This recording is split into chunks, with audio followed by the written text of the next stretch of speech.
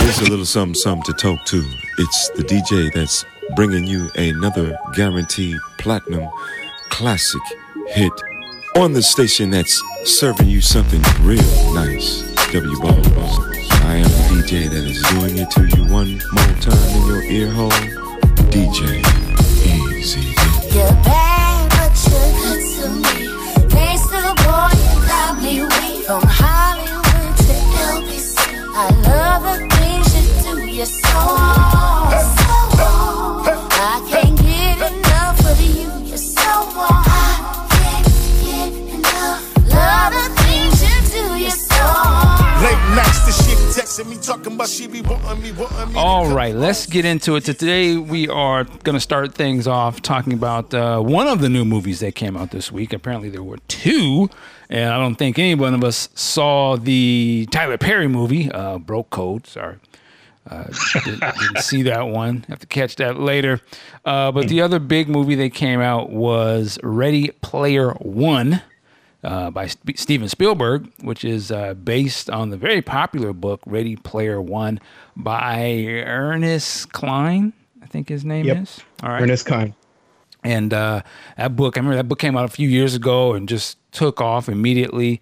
I think he has a second book out, or another book. I don't think it's related to this one, but it's called Armada, which is about, I think, video games or something crazy.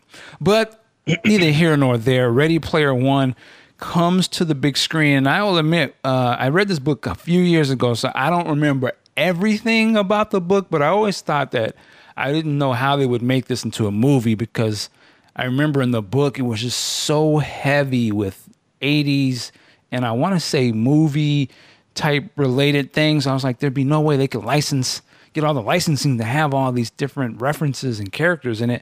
But I will say, without revealing my review real quick, this movie, they probably could have called this movie Easter egg. There was so many like things thrown in there. It's almost like overwhelming trying to keep track of all the little stuff they have in there. Maybe we'll talk a little bit about that later. But before we go any further, we're going to start with Day Dropping. Sir, what did you think of the movie? The movie itself? Because I gotta see. I'm thinking of it in two different ways: book to movie, or just the movie by itself. So which one you want? Oh Lord, Day Dropping. Just give us give us a movie review first. Okay, movie review. This movie, I see this as a great callback to old school Spielberg. Man, this guy knows how to do adventure. He knows how to do kids in adventure. And this is a throwback to that. I had fun watching this in the theater. I had fun watching all the Easter eggs in it. I thought the story was fun as presented in the movie theater. And I just think that this movie harkens back to an early 80s vibe for me in movies in general from Steven Spielberg. Watching Goonies, watching movies like E.T., where the kids are front and center. And they're given a lot of due credit, in my opinion, and the adults are kind of dumbed down, and that's how Spielberg does these type of kid adventure movies, and it works. Nobody does it better than him. That's what I enjoyed about this movie. I thought it was great. There's some nitpickiness on the movie itself, but that's a different conversation comparing it to the book. However, one thing that I thought was kind of weird on the movie, I had to say, is that I felt it was the sound mix on it was just so low. I thought it was just me. I see other people saying the same thing online as well, that some of the music was so low on it, it kind of took me out of it. But that being said, and views aside from comparison to the book, I enjoyed it. I thought it was fun from beginning to end. It wasn't really boring for me. Even the parts when you were in real life, they had substance to them versus the VR world. I just thought the VR part of it was just, it was amazing the way he did it. It is really a good movie. I think it's a better movie if you haven't read the book, in my opinion. Or if you can differentiate the book from the movie and say that this is something completely different based on elements of the book. If you can do that going into it, you're in for a really good time. This is a movie I'm going to get on Blu-ray just to wear out my pause button on my controller, because there's just so much to look at. And it was fun from beginning to end. It did not feel like a 2-hour movie to me. And that was great. I mean, I enjoyed it. All right. Here, I'll start mine with this to give you a little synopsis of the movie. Essentially, this movie takes place in the future, sort of dystopian, more of a worn down, it seems, world. It sounds like there's a lot of other things going on, but they sort of throw that stuff in there real quick. They don't go into a lot of the deeper stuff, but they mention things like the bandwidth wars and different things that have happened. But essentially, it's a world where seems like it's so overcrowded that people are living in these, like, I don't know if it was like shantytown with trailers stacked on trailers. It was just so many people there and junk and stuff. And everyone was playing this essentially VR game called Oasis. It was a virtual reality world. And it seems as if everybody was doing it, because early on in the movie, you see the boy, hero of the movie, kind of going to his little spot where he plays, and he's just going over all of these little houses and shanty houses and stuff. And everybody inside of it you can see they're playing the VR game and they're moving around and stuff. So everyone's playing this. And essentially the movie is about the creator of this Oasis. He has passed away, and he's kind of like a Steve Jobs, but more nerdier type of dude. And he has essentially hidden in this game world the keys that if you can solve these puzzles or win these contests, you will win the Oasis itself, and I guess a whole bunch of money in ownership of the company or something like that. So imagine like if Steve Jobs somehow said, I'm going to hide, this thing in iTunes or something online. If you find it, you get to own Apple or some shit. It'd be like, everyone would be trying to get that, right? Because a lot of money and everybody's playing this game. So that is essentially sort of the story. And it's this kid, he's trying to find this along with everybody else, it seems, in the world. But then there's a whole other corporation that has hired all these people to go in and try and win this as well. But the thing about the contest is the guy who created this thing, he is so steeped in 80s and I assume maybe 90s pop culture that you would have to understand 80s music, movies, TV shows, all these different things in order to like try to figure out these different puzzles and contests. And I think that's where this movie and the book, the joy of it is that it is steeped in 80s type of nostalgia and pop culture. And I think, I would say this, I'm kind of veering off a little bit. I think there's you're going to see a lot of these types of stories that are heavily sort of steeped in 80s type of nostalgia. I know there's a growing number of books that are doing this thing now. And you also will see a lot more, I think, of video game related type of stories, not video game movies like Tomb Raider and things like that, but stories that take place with a gamer's aesthetic. What I mean is this movie's a perfect example. You're essentially seeing somebody play a game, and a lot of the things that they do in it, most of us who have grown up playing games understand the mentality. Oh, you got to level up your character, and you got to buy new gear and all this type of stuff. I think you're going to see a lot of these types of movies. There is a growing subgenre of books. They call it lit RPG. If you go on like Amazon, they have the Kindle ebooks, and so obviously there's a whole subculture or main culture of authors that write these books and are very successful. But there's a very growing genre called lit RPG. Yeah, it's interesting you say that, Mike, because there's two examples I can think of. Most recently, It really harkened back, and prior to that, the whole series. I haven't seen it. My daughter's seen it. My wife's seen it. They talk exactly. Yeah. Exactly. I think you're going to start to see a lot of these types of things, and I say that in conjunction with the literature, RPG, these stories that have these gamer sort of elements in the game.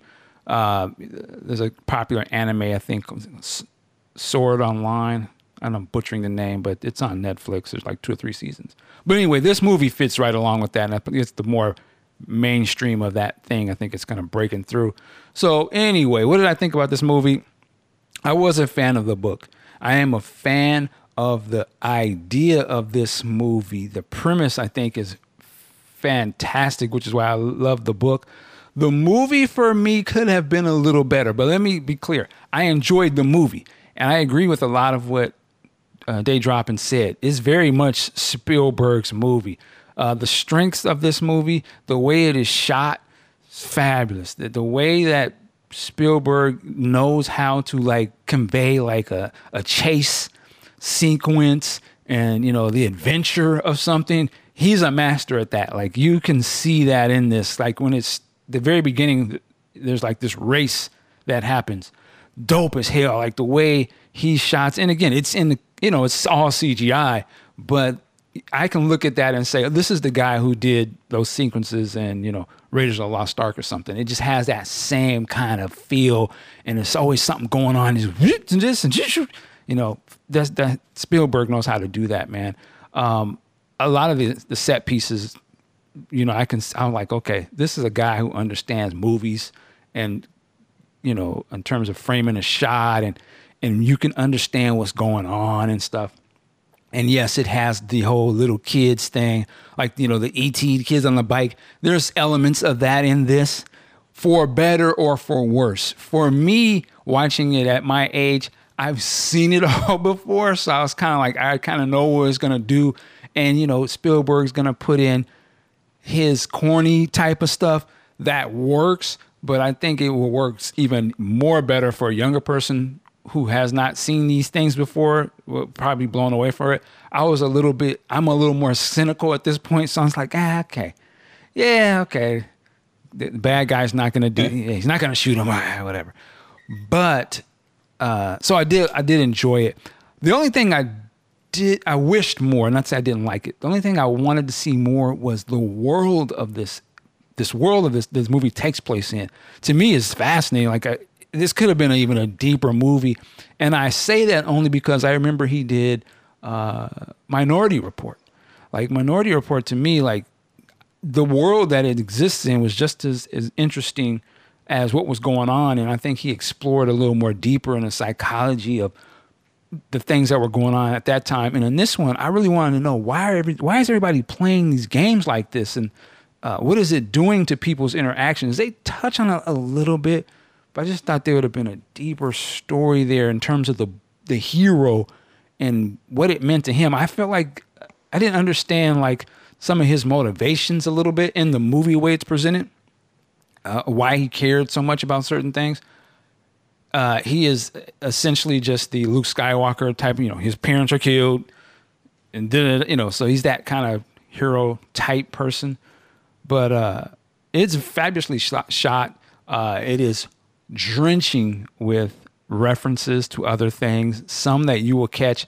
And I recently watched a video where somebody was trying to go through and break down. There's so much in this movie. It's ridiculous. On one hand, I think it could be borderline too much in it, but I think this movie will be one of these movies people are going to watch over and over because there is so many little things in each shot. I was blown away by some of the stuff. And some of the things that I noticed in there, I was like, it made me laugh. I was like, ha. And then some of the stuff I didn't get, but then I look back later, I'm like, oh, okay. That's what that meant. Because there's a few little things that the character has as weapons. I didn't understand the references. But when I went online and looked, I was like, oh, okay, I didn't even catch that. So it's a very clever movie. A lot of stuff in there.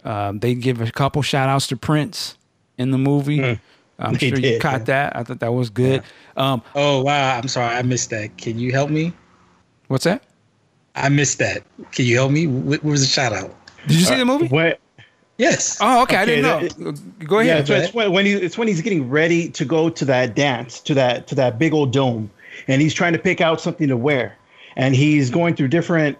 His avatar is going through different changes. And the very first change when he goes to that is probably why you missed it, because when it first goes to that scene where he's standing in front of the mirror or whatever he is, and he's getting his clothes changed. The first dress that he's wearing, or the first change of clothes he's wearing rather, is the 1999 jacket, purple jacket, and prints with white boots and pants and stuff. And then they just from there he goes on to different clothing, but that's the very first one that he's wearing there. Yeah, man, pull my Prince card. Yeah, I don't know how you missed that actually. It was right before the Thriller outfit. That's interesting. And then I think right before the Thriller outfit. Yeah. Now, to be fair, I didn't watch this in the theaters. I watched this in my night at a 65-inch 4K. Here you go. But what was I saying? Oh, and before that, I think leading into that scene, they're playing "I Want to Be Your Lover." The music is playing. And there's a lot of the music. I enjoyed the music, but I will say, the music I thought should have mattered to the scenes that was happening. I noticed that the music was just playing as if it was a soundtrack music. It wasn't the characters weren't playing that music, and I thought they missed an opportunity for them to address these songs as the characters were playing them. I think the only time they're playing music that the characters are paying attention to was when they do the Saturday Night Live or the Saturday Night Fever section. But the other time, I was clapping. I wanted to clap my hands when they was playing the Earth, Wind, and Fire. I was like, what? Dun, dun, dun, dun, dun. I was like, oh shit, okay. But then it was just music that was playing in the movie. It wasn't in the actual story. That's why I kind of was like, that would have been dope if they could have addressed it. But again, I like the movie. And Pooh, what did you think of the movie? I absolutely love this film. I thought it was just so dense with 80s pop culture, even some 90s stuff that they put in there. I love the setup. I had a chance to, on my queue, I got the audiobook and I listened to the first hour. So I was very much knowledgeable about the setup of the film. But, at that point, everything was new to me. So I didn't have anything to go on or expect or be mad about or pissed that, they left that out or, they did that better. So I like the fact that I didn't read the book. I didn't listen to the audiobook fully, and I went into this totally blind. Now, you guys keep mentioning how Spielberg filmed it. Maybe I'm just not that big of a Spielberg cinemaphile. I really don't get a sense of the Spielberg touch anymore with his films. And I think I felt that way maybe since the Jurassic Park films. There hasn't been a film that he's done where I can say, okay, yeah, that's a Spielberg film. So, yeah, I know he was behind it, but it felt to me fresh and new and keeping within the current way that films are being done now. Even with all the CG, he melded the CGI with the human world, and it looked very seamless. It reminded me of Wreck-It Ralph to a certain extent, with how they were going from all those different arcades, and it didn't seem overly cartoonish, overly fake. It felt like a real fleshed out world. Maybe because I'm with the gaming, where I spend so much of my life in games, playing amongst other people, getting used to the VR world and all the things that's going on. But I really love that aspect of the game, the puzzles and how they were building about figuring out how to get all the keys. I love that as well, because it really engaged me. And as I was watching all the visuals that were going on the screen, I kept picking up this, that, and the other. For me, the funniest joke was the joke that wasn't told. When Lena Dunham's character, Lena Waithe, my bad, sorry. Lena Waithe's character. She was like, yeah, you falling in love with this person, blah, blah, blah, blah, blah. He said, that dude could be some dude in the basement named Chuck. And I'm like, I know the rest of that joke. Y'all don't know the rest of that joke? I don't. No. My name is Chuck. I drive a truck, and I likes to. Yeah. So to me, I actually paused it, and whatever, and I laughed for like 3-4 minutes because I'm like, I know where that joke is going. I know it. But yeah, overall, I loved it, and great film. All right, what was some of the like favorite things that you remember about the movie? Like, because there's a lot of little things. To me, two things that stood out to me. I loved the Acura bike in the bike race that the girl was driving. Ah, damn. See, I'm dense. I thought that was a Tron bike. Oh, man. Oh, no, that was the Acura bike. Yeah, that was. And then the other one was the Gundam. I thought that one, he was fighting the Godzilla, Mechagodzilla. I was like, Gundam versus Mechagodzilla. That was insanity, but. I was a little disappointed it wasn't Voltron. That would have been killer as hell. But the Gundam was dope. That's the thing. Voltron is in the original book. So, but for me, you didn't have war games in this, which was in the book, but you did have The Shining. And that was very when I saw The Shining, dude, that whole scene in The Shining, I was like a giddy little kid going, oh! Yeah. I think I even yelled out 237. I think I even yelled it out there. Watching it because I'm like, oh, go in there, go in. Oh, it was beautiful, so well done. That was perfect. Yeah, it was. I was kind of blown away by that because I was like, wow, they're really.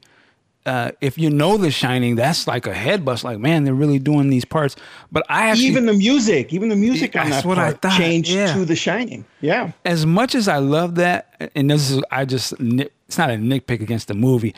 I just think it would have been. Probably would have been loved and understood by more people if they had picked something else. Only because I just feel like The Shining for a younger person may not be very familiar with that movie. But if they would have picked, it would have maybe, I don't know, if they had picked like, and I'm just throwing this shit out here, like Star Wars or something that everybody sort of knew, I think it could have even been more powerful. Now, if I had wrote this bad boy, I would have had him pick like because I'm stupid. I would have had him do like Purple Rain, or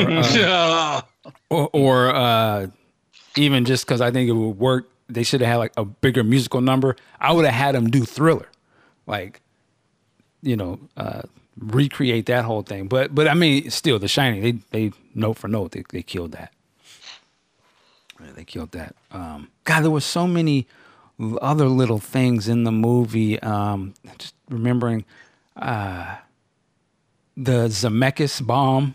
I thought that was very clever. Yeah, the Robert Zemeckis. The Zemeckis cube. The Zemeckis cube. Yeah, that was a very clever thing they did there with going back in time. And you know what's so awesome about that? The little ting-ling from Back to the Future that would play. The little jingle that plays during the Back to the Future movies played during that scene. Oh, wow. And you would have little bits and pieces of the Back to the Future theme playing throughout it as well. Man, there was so much detail in this, though. Yeah. Insanely detailed. As I said, it was like, what did you think? Nitpicking, I couldn't understand, like, when they're actually playing the game in the real world, there was a scene where they show people running down the street because they're running in the game. But I'm like, how do they not bust their heads then? How are they running in the real world and they're not getting hurt? That's the only thing I started kind of questioning, like, they shouldn't show shit like that because you can't explain how that works. I can understand when they show people in their house on the treadmill running, but they had people doing all this crazy stuff and they always cut away before you saw what was going to happen in the real world. But in the game world, they're jumping and all this kind of stuff. I was like, okay, how does this game work? How is this working? But fascinating movie, definitely. It was a good movie, definitely good. One of the things I love the. Now this is a case of them doing the whole evil corporation where you don't feel cliche. You don't feel like they're going through the motions. You don't feel like just too cartoony.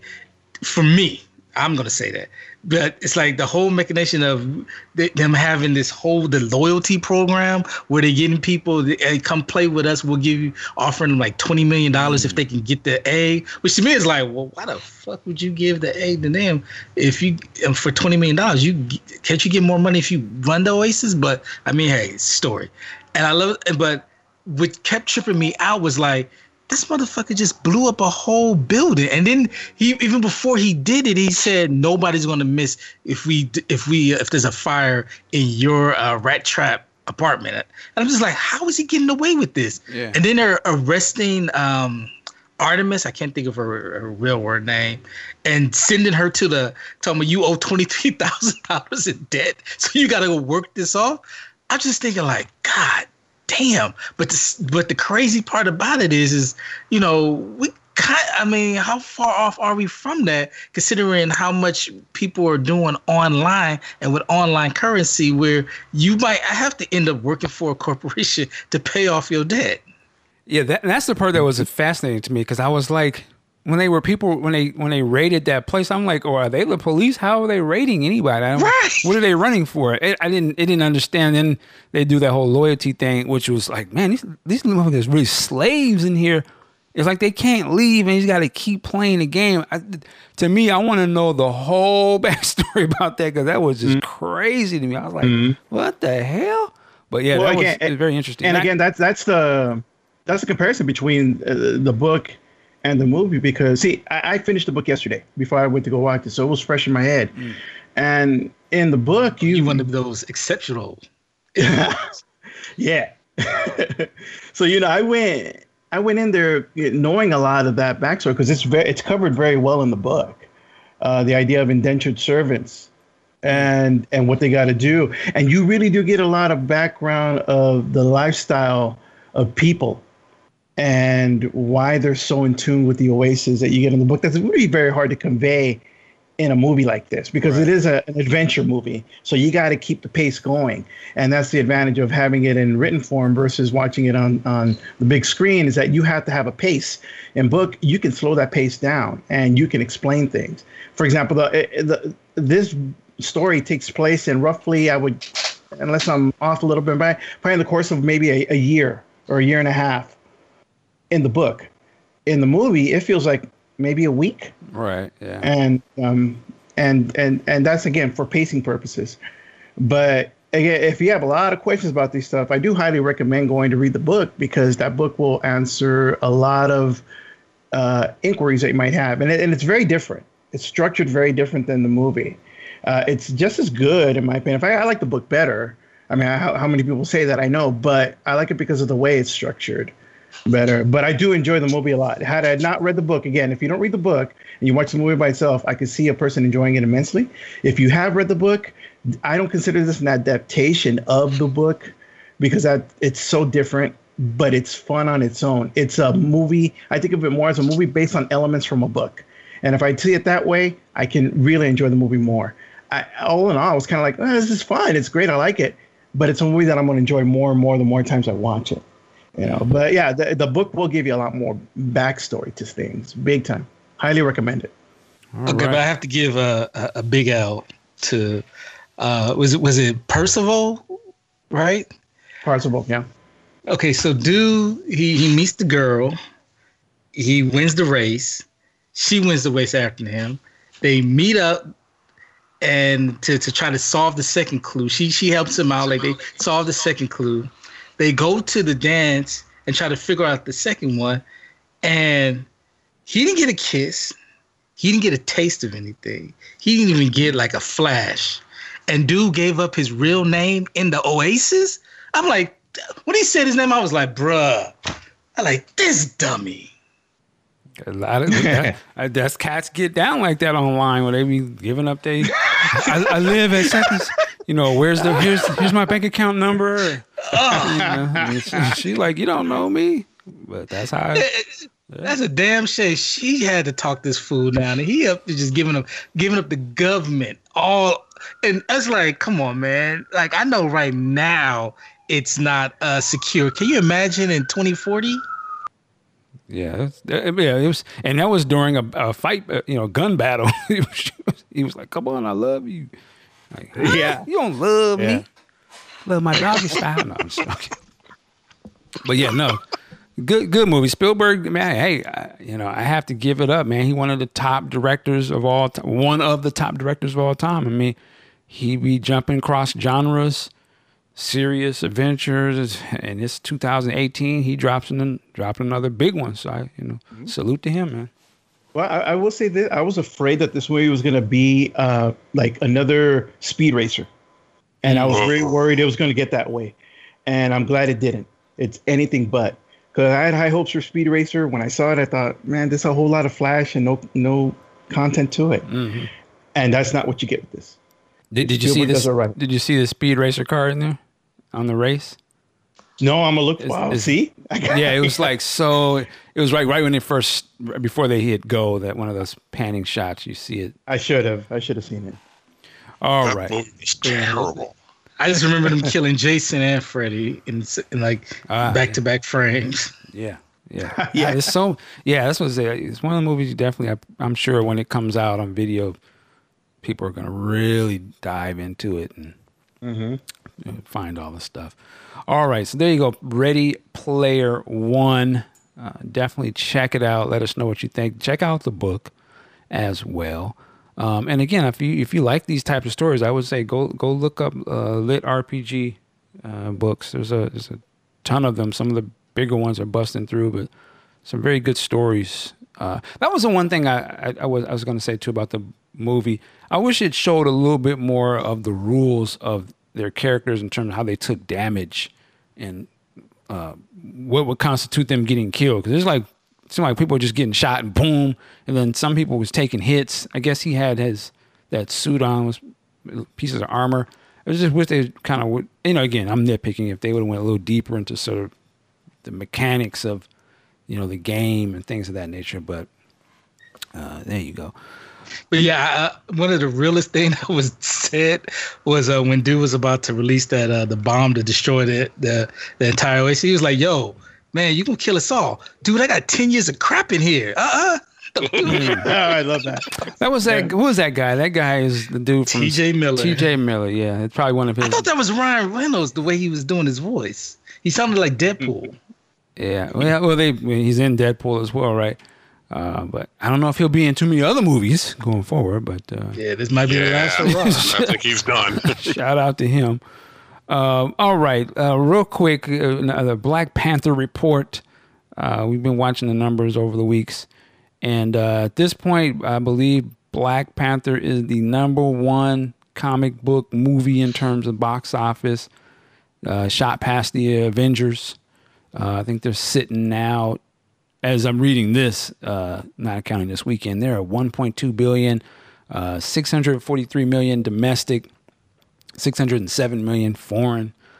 So man, King T'Challa, he's the king of not only the Marvel Cinematic Universe, but of all comic book movies. So that's definitely a feat. I don't know if anyone thought that was going to happen a few months. It's only been, 2 months, 2.5 months?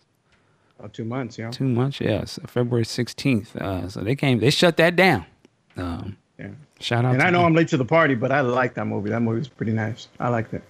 Yeah. Highly recommend that one. Yeah. For the 5 people in the world that haven't seen it, they need to go watch it. Right?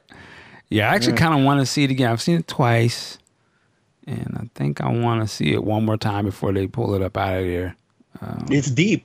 It's deep. It's worthy of a few different viewings just to get different things out of it. But I get it. It's good. And, of course, we've been talking about this, but Avengers Infinity War is coming so soon. Marvel just released a clip from the movie. The clip that when the Guardians of the Galaxy find Thor. They put that out on a high resolution. Did anybody else see that? Yes. Yeah. Yes. Any thoughts? Well, again, the more I see it, the more it's just shaping up to be something that is going to just take over the world, because I don't like, we've talked about this. I don't like how they have Thor in his last movie. And so I see in this one, he's got the beard and his short hair again. But you know what?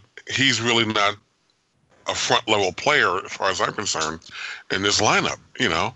So Thanos is going to smack him around pretty good, I'm thinking. And I'm okay with that. All right. Yeah, I mean, I can't wait.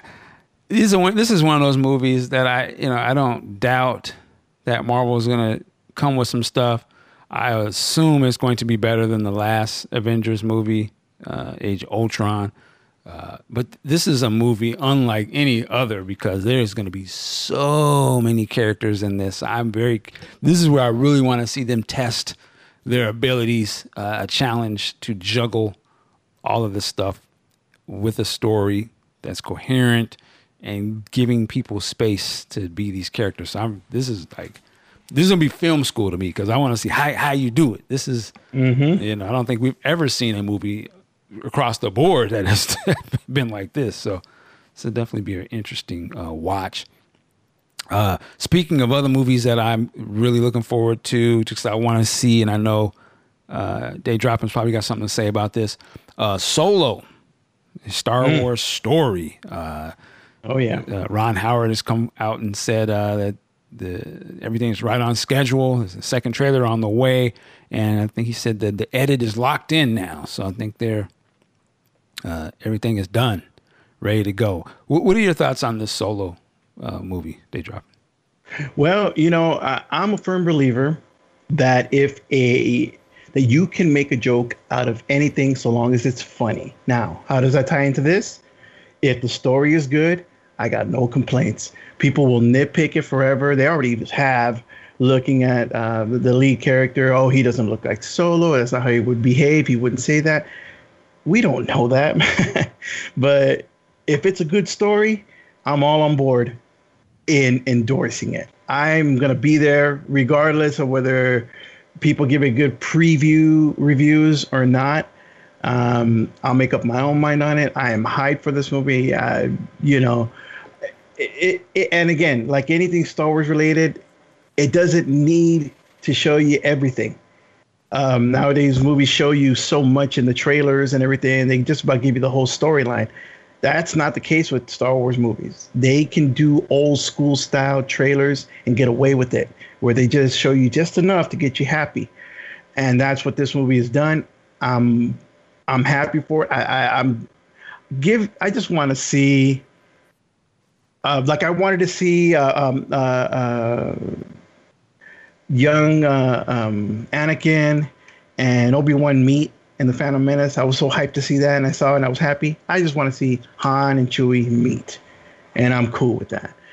And to see a young Lando, and man, there's just so much going good for this geek here that I can't wait. I don't see it. It really can't fail. Let me ask you this: you just said, do you think they delayed showing that trailer because they were playing some marketing game, or because there's, I don't know, scrambling, but they had to go back and reshoot that movie, and it wasn't really up to par to whatever they wanted to do?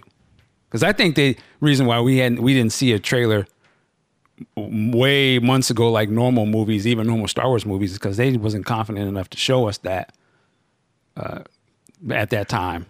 Well, I mean, that might be why we haven't gotten a full trailer. But what I'm saying is that Star Wars has the benefit of not being subject to that type of treatment anyhow. They don't, and no Star Wars movie has to ever have a full-on trailer. You never get too many of them anyhow until about maybe the week or two leading up to it. Then you get TV spots. No, you go back to Force. No, I know. Force Awakens show you a trailer almost like over 6 months to a year before.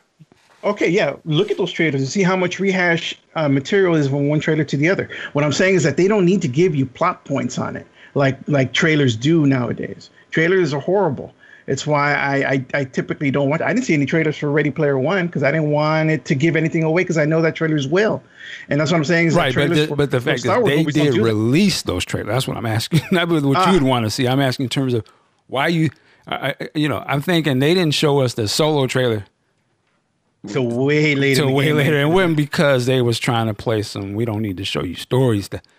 I mean, no movie, it's particularly as big as those movies, would wait till like 2 months before the movie comes out to show you anything. Like there wasn't no pictures, nothing. Mm-hmm. I mean, and I'm gonna be there opening day. Don't get it twisted. I'll be. They already got my money, but I am concerned about this movie. I want it to be good.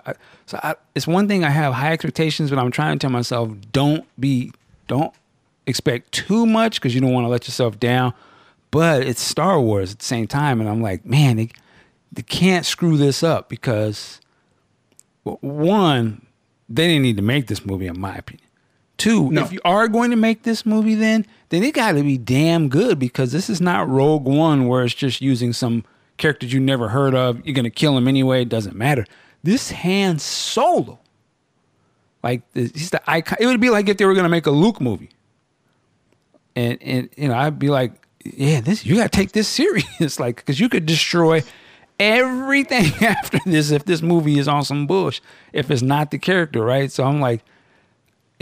They have to. That's why I'm like, I don't know, man. It's like you agree to make this movie of an iconic character, which you didn't have to do, and then they got these issues going on with the movie.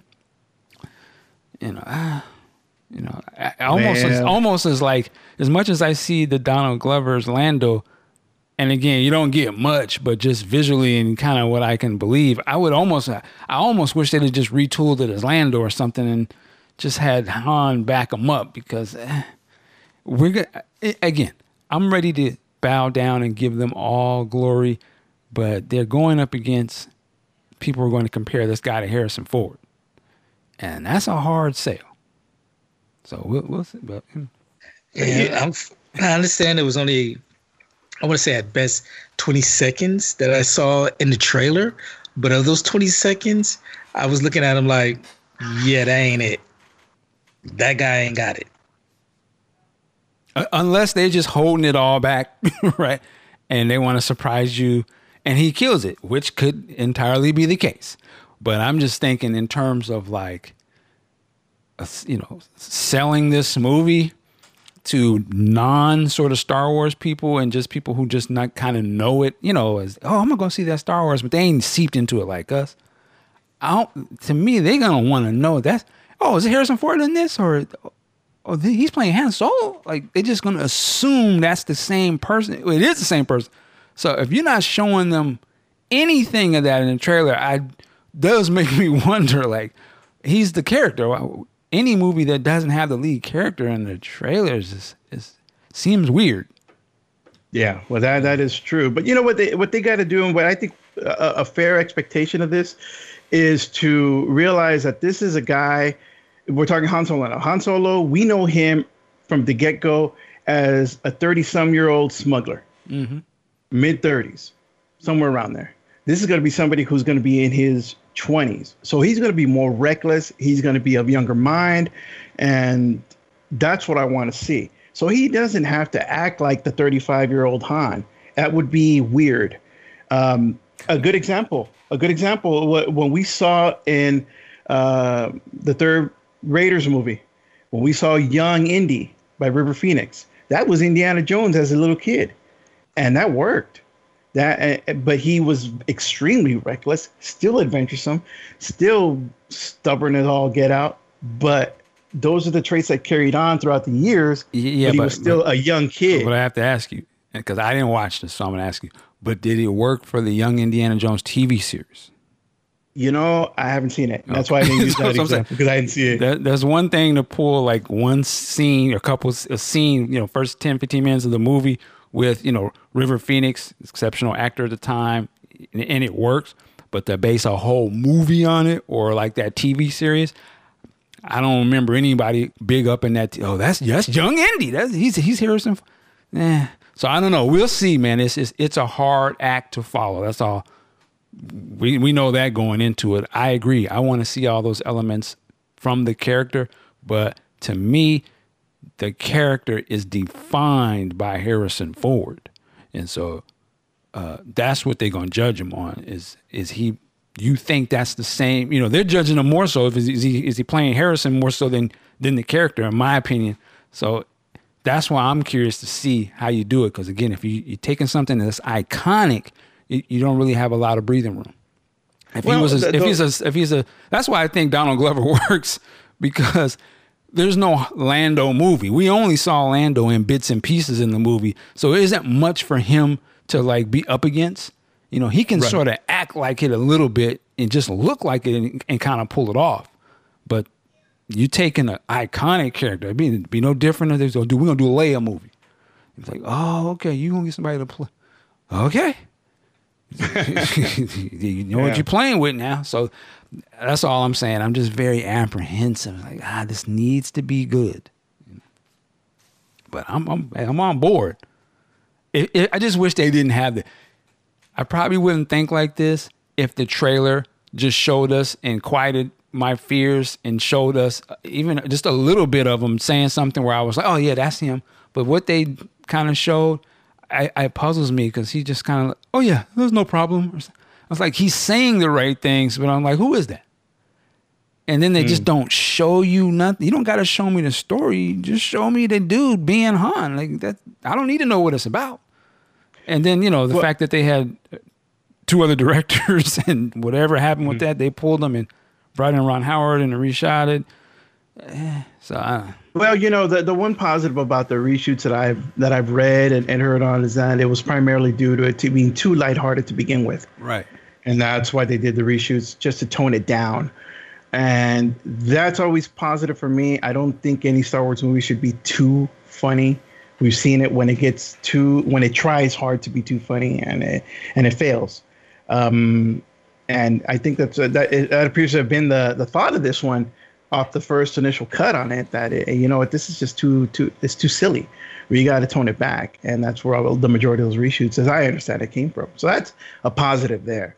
But again, I agree. I see what you're saying about he having to follow in Harrison Ford's portrayal. But we got to be careful when we use the word follows, because you're not going after. Harrison Ford followed up the young Han Solo in episode 7, because he was older, and that's just how that worked out. This guy, he's not following in a 35-year-old persona. He's doing the younger version of it. And I think we have to be willing to separate ourselves from what we know. Now, if he sucks at being Han Solo in general, and you just cannot believe that this is the guy who's going to become maybe 10 years later the Han Solo that we saw, 10, 15 years later, you have to believe that. And if you don't believe that at the end of it, then this guy's portrayal or the writing or a combination of the two failed. I hope it doesn't, because I am very amped to watch this one, and I'm going in it very happy. Yeah, it's just like, I hate to keep going, but it's kind of like you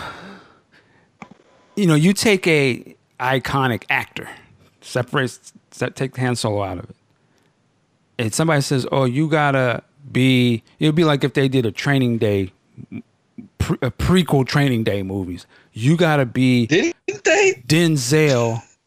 I think they did. If they did, it was trash, right? The TV show. Yeah. Did they do a TV? Well. Did they actually? Did it come on? It did, and you missed it. But it wasn't Bill Paxton. Yeah, he wasn't playing. No, see, my point is he wasn't playing early Denzel character. Yeah. Right. That's what I'm saying. Like, if you say you got to be this iconic actor previous, you're going to be compared to that guy, and that's the problem with any role. It doesn't have to be Star Wars. Right. So it's a hard sell. Because the actor would have to be exceptional actor that pulls that off, and they don't get that all the time. And here's one that did do it right, and I hope that this can follow that. Marlon Brando versus De Niro for Godfather 1 versus Godfather Part 2. Exceptional actors. Yeah, right. And I don't know if this guy is that. Like I said, maybe they're hiding all of that, and they're going to drop the bomb on us. But we'll see. Those are once in a lifetime type of dudes. So this be very interesting to see. Anyway, all right, Star Wars. Oh, and I ask you this, and we'll move off of this. Have you gotten the, I don't know, Blu-ray or whatever your thing is of The Last Jedi? Actually, I haven't. Ah. I haven't yet. All right, gotta check it out. You have to get it because there is a great I documentary. hear the documentary Yes. is the best ever. So Yeah, you I'm really, have to and I watch love it. that stuff. Okay. Yeah, Yep. get your tissue paper. Oh, Get some man. napkins. They're gonna have some Carrie Fisher scenes, ain't they? Well, they definitely have Carrie, but they got Mark Hamill, Frank Oz. It's just like, man, this is Okay. And I think you even have a different. I don't know. You like the movie, so I even love the movie more after watching that because I respect all the decisions, and you can see where everybody's heart was, even with Mark Hamill. We're not feeling it, but I'm here to do my job. Let's get it popping. So it was very interesting. All right, enough Star Wars stuff. No. All right, let's get into. We're gonna shift gears here, Ernie. So get ready, because we go all over the place. But I wanted to talk about Prince, of course, the Prince podcast, a big part of what we do here. But the toxicology report, I guess, was leaked. To the Associated Press this past week. Now, my understanding is that this was supposed to have been released confidentially to the family. And then now, all of a sudden, we have this information out here in the public domain. That's it's not a little, that's funny style. But I guess that's how things happen. People leak documents and things of that nature. Before we get into this, let me ask, have you guys heard of this story this week? Well, I've heard of it. I don't know the details, though. Okay. Yes, I've heard of it. I've looked into it a couple times on a different couple of sources, and yeah. Well, I'm just going to read a little bit of this here. I'm looking at Los Angeles Times. It's been nearly 2 years since the sudden passing of Prince, and a toxicology report is shedding new light on the circumstances of his death. Associated Press is reporting that the confidential toxicology document revealed the concentration of fentanyl in Prince's blood was 67.8 micrograms per liter. It says, for context, the report added that the fatalities have been documented in individuals with blood levels ranging from 58 megagrams per liter. According to the CDC, fentanyl is a synthetic opioid that is 50 to 100 times more potent than morphine. The amount in this is a quote. The amount in his blood is exceedingly high, even for someone who is in chronic pain, patient on fentanyl patches. And this is Dr. Lewis Nelson, the chairman of emergency medicine at Rutgers, New Jersey Medical School. Nelson says he went on to call the fentanyl concentrations in Prince a pretty clear smoking gun.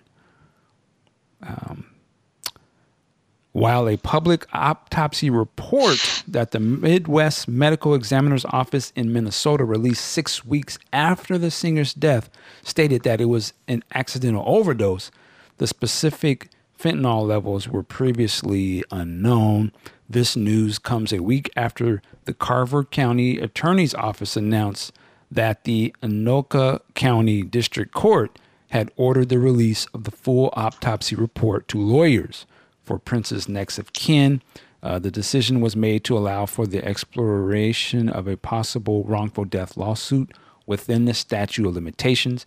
A civil suit would exist wholly outside of the ongoing criminal investigation. I think the short story is to say that he had extremely high levels of fentanyl in his body. I think there was another one they were talking about how much was in his bloodstream and his liver. Was way more than, I guess, even the normal overdoses would have. Which, there's a lot of speculation out there, and I'm very careful about, getting into some of these theories. But, there's still the question of, some people say somebody poisoned him, or did he just mistakenly take bottles and he didn't know what was in them because they did say there was a lot of pill bottles. They were mislabeled and had different things in them. So it's all over the place, man. They haven't come out and said if anyone is being held responsible for this yet. There hasn't been any charges so far. And then it seems to indicate that there's a possibility that the family may be trying to look into doing a civil suit against somebody. Big Sexy, man, what's some of your thoughts on this stuff? Well, after reading, some sources, I'm looking at the story from NBC News that did say about the level of fentanyl found in his liver was 450 micrograms per kilogram, and liver concentrations greater than 69 micrograms seem to represent overdose or fatal toxicity. So this enormous amount located in his liver, tells two different possibilities. Clearly there is a lot of ingestion going on, but when people start to speculate that a third party intentionally did this, the first question I'm going to ask is why? Who has to gain here? If you're thinking about like things you've seen in The Wire, you follow the money. So who stands to gain? Also, you mentioned a possibility of a civil suit. At this time, who would they be suing? I don't see how anybody is really responsible on a civil, suit basis for this. People can think, well, the pharmacist. Well, not if the, things were gotten from alternate means. There's still so much we don't know. We do know that, the amount found in his liver and in his blood is way past any type of thing that would imply accident. So that with the mislabeling of the bottles implies something else altogether. And again, like you said, Mike, I don't want to, speculate and point fingers at anybody, but there's still, the more we find out, the more we don't know about this. Yeah, it's still a lot of unanswered stuff. Go ahead, Ampu. I had a question. You mentioned something about, you said suing the pharmacy, and you said, well, it could have been gotten. I guess you were intimating it could have been gotten through the streets. How could they? Whoa! I didn't say that. Well, not through the pharmacy. Yeah, these drugs not through the pharmacy. I'm just curious. When you say suing the pharmacy, how would there be a case against the pharmacy? Well, if a pharmacy, let's just say Rite Aid, like we have in California, if they prescribe something to someone, and for whatever reason, it is not what they're supposed to give you. Like instead of giving someone, so give somebody penicillin who's allergic to it, for example. Yeah, give them someone, you misprescribe or you overprescribe. Yeah, then you're on the hook. Which I would think is probably not the case here because he had so much in him. Even if they gave him a wrong bottle of something, it would have seemed as he must have been on this stuff for a little bit, but for a while, yeah. But again, I don't know. All I say this, I'm very careful because I don't know the details. But all I can say is this: this is something we can learn from until things get exposed and stuff. When you're going through something like this, get you some help. Let people know what's going on with you because you can't play around with this stuff, man. And trying to keep up something or whatever. Maybe there's a lot of cats, on a personal level, they have to go to work and man, I can't call out sick because I need this money, to do this, and I don't want them to fire me. Your life is way more important than any of these work things or performances or whatever you got to do, right? No, and it don't matter what nobody think. You know what I'm saying? Like, it's just not worth it because at the end of the day, you be dead. Like, something like this, you can mess around, you keep putting it off, something can happen. So that's the one thing I said we can learn from is that our health comes before anything. buck how it looks. The job, if your job or your situation gonna let you go because you sick, then you don't need to be there. Or if you feel like, you know, an obligation to do this, that's not more important than your health. The second thing is, if you with your boys, hold your people down. You know what I'm saying? Like, if your family member, if he's sick and he want to go and do something, no. Sometimes you just got to put your foot down and say, nah, man, you can't do it. But I'm the big dog. No, man. Listen, don't do that. If you do this, I'm out because I love you. You're my boy, you're my girl. You can't do this, man. Cut this shit.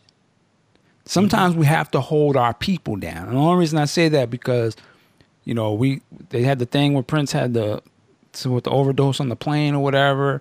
You know, that happened a few days before or whatever. That's when it all should have stopped. I don't care. Oh, he don't want to listen. Then, like I said, you see, listen, my man, I love you. You my man, 20 grand, but you cut this shit. Or I got to walk, homeboy, because you doing wrong. And I love you. And I know you hard-headed.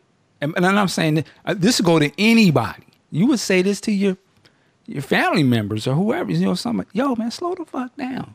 Look how you moving. It ain't even got to be nothing about health. If somebody was doing something wrong, but you're supposed to hold your people down, because it's situations like that where sometimes if we don't step in and say, yo, that's it, man, I'm cutting you off. You know, you at the club, y'all drinking. Oh, man, I'm going to go home, man. Yo, my man, you can't drive. Nigga, you don't tell me what to do. Nigga, hey, my man, give me the motherfucking keys, man. Stop playing. And then you might have to come to blows. But you're going to say, well, you can say you're sorry tomorrow, right? And he still be alive. So that's what I'm saying. These are things that we have to learn as we watch other people's situations. We can say, you know what? Yeah, I got to tighten down on my peoples if something happened, because our lives are more important. I'd rather you hate me and not fuck with me afterwards, but at least you alive not to fuck with me. You know? So these are the things that we can't answer right now until all of this stuff comes to light. And I hate to be, you know, because we got to live with this, man. We living with it. We as fans living with it. People who knew him, they living with it. And we all live with our choices and different things. But Prince ain't living. So that's why I say those are the two things we got to do. If we got issues going on, get us some help immediately. And if we know our people's need some help, we go in and get it for them, no matter the case, because their lives is important, our lives important. So, you know, this is this unfortunate situation. There's a lot to we can look away from this, look back off of this, and yeah, he put in the work. He's the man, Prince is the man, and all that. But at the end of the day, there was obviously more to it going on, for whatever reason, he had all this medication, and I think if we sometimes we just be more open and honest with ourselves, we ain't got to go through this shit alone, and we can live the next day. But anyway, man, that's my take on Ernie or Ampu, if y'all have something to say. Well, I have a question for you guys, because I know the answer for me is no on this, but have you guys heard? Now, we know a lot of people have come out since who were tied in the circle and you know, they have their opinions of Prince and how he worked, and find out all these things good things that he did, and more about his persona in his passing, since he was so private and really kept people quiet around him. To go along with what you're saying, Mike, have there been people, I don't know of any, but have there been people that have come out and said, hey, I told him to stop and he didn't? Credible people. You guys know of folks that have come out that type of, you know? Not that I'm aware of. It seemed like Maite was intimating that in her book. She danced around it a little bit. But she did dance around it. Right. And she even when there was a time to be able to, in written form, to say something about that, it's not there. And that's what I'm saying, you know, to go along with what you said, Michael, that people need to, you know, not worry so much. Am I going to work here tomorrow? Am I going to be friends with this person? You got to speak up. And that's what I think. I think this was very much preventable. Now, me with my law enforcement trained mind, what's more the likely scenario is usually what it is. So with what I know on this so far, it just really does seem more like an accidental overdose, an unfortunate high level accidental one. But that's, that's how I see it at this point. But I just find it unfortunate that you don't hear of people coming forward saying, yeah, I did speak with them, and not trying to spare his identity or spare him, how he might be perceived, because what it is what it is. If that's a fact, that he did have a very bad problem. If that's what it is, and we don't know, but if that's what it is, then that's what it is. At least we understand it. But we don't have people coming out saying that, and that's unfortunate. I think in this case here, that for Prince's to understand the whole deal that was going on in Prince's life at this time versus people who were working with him, it's unfortunate. Yeah, I would say, for to answer what you said, the biggest mistake, in my opinion, and I'm speaking for the younger people who will come up and they're going to hear about Prince and get into his music, for years to come. The true service that we can give to them also is to keep it 100. So, and what I mean by that is to say, this is not disrespecting who he was, and I know very much a private person and things of that nature, but to be able to teach the young ones on an honest level to say, you can have all of this stuff, but the most important thing that you got to understand, this is how it happened, and you don't want to go down that path. So learn from the great ones. If they made a mistake, because we can look at Michael Jackson, we can look at Whitney. You can go further back to some of these other Jimi Hendrix, some of these other people, Kurt Cobain, very talented people that contributed a lot to this world, but they should still be alive. And why didn't they? Whatever their situations were, we can learn from this so that the next young ones, they don't follow in those footsteps, not because they didn't know, and you know what I mean. So they know what to look for when it comes their way. So that's my thing, is to say, I understand why people may not come out now and say they want to do that, because they're still a part of it and they feel like, I'm gonna protect these situations. But for our kids, we got to be honest and say, yo, this is what it was, and he was a good dude. And people get caught up in things, or it was this, or somebody did it, whatever it was, But at least keep it honest so that they know, yo, we don't always have to put on no fronts, or if we got people around us that don't need to be there, get them out. Whatever it is, we just got to be honest about it in the right way so that we can teach these next people coming up. They ain't got to go through that, because this type of stuff should not be happening. There was a whole rock and roll generation before these guys that we should learn these lessons from, so we don't repeat it, anymore. It's not just the performance. It's not just the music. You have to be a well-rounded individual, Otherwise, you ain't winning. Like, that's just the end. That's just the end of the day. No matter what you do, you can't just all be one thing. You got to be a person. So, this may sound wrong to somebody, but there shouldn't be another Prince, actually, because it wasn't just the music that made Prince, in my opinion. He was a person that went through things as a young person, which I don't wish on kids to have to go through. They shouldn't have to go through that.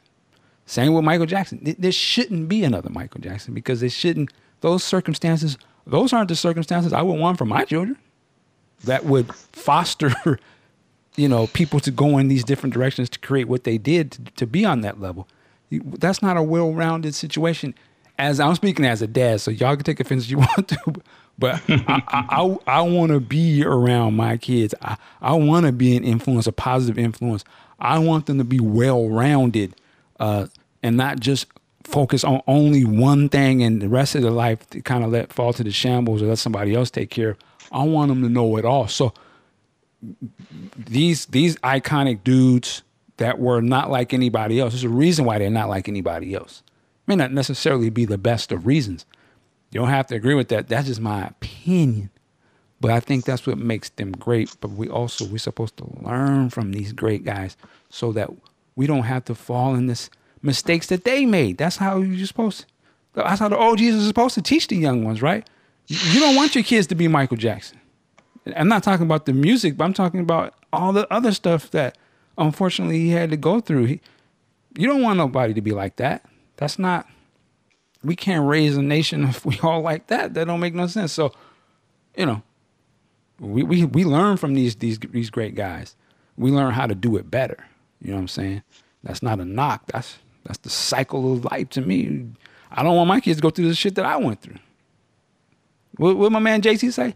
Jay did that. So you don't have to. Anyway, let me stop.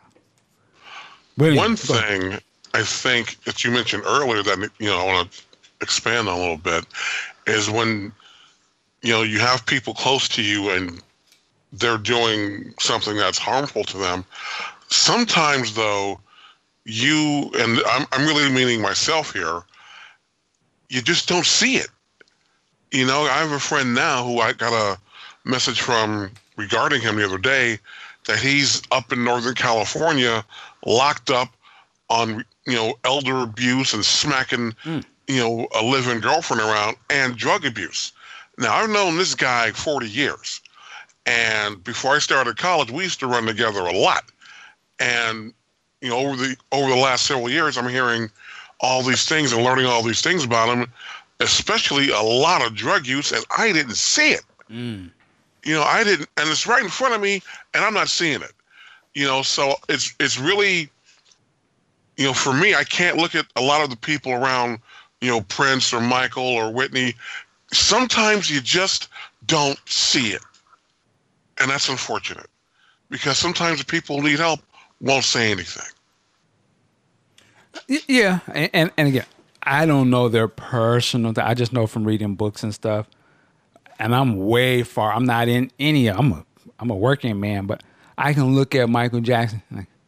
I see the pain. I'm like, okay, he's got an explanation for all of the surgery and stuff, but I know. Same with Whitney. Just looking at the mannerisms and the stuff she's talking about and her age. And when I'm like, well, she's a person who's got resources and she's around my age. And something else going on there. There's some pain. This, it's not right.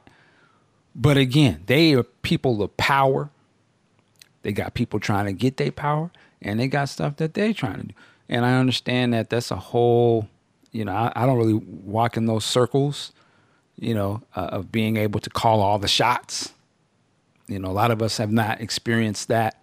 I'm just being myself. I've not experienced being the shot caller on that level where you can, here, man, here go on and take $300,000 for the week and have a good life. I mean, that would be, for most people, that would be, I'll do whatever you say. I mean, there's people doing a lot for less.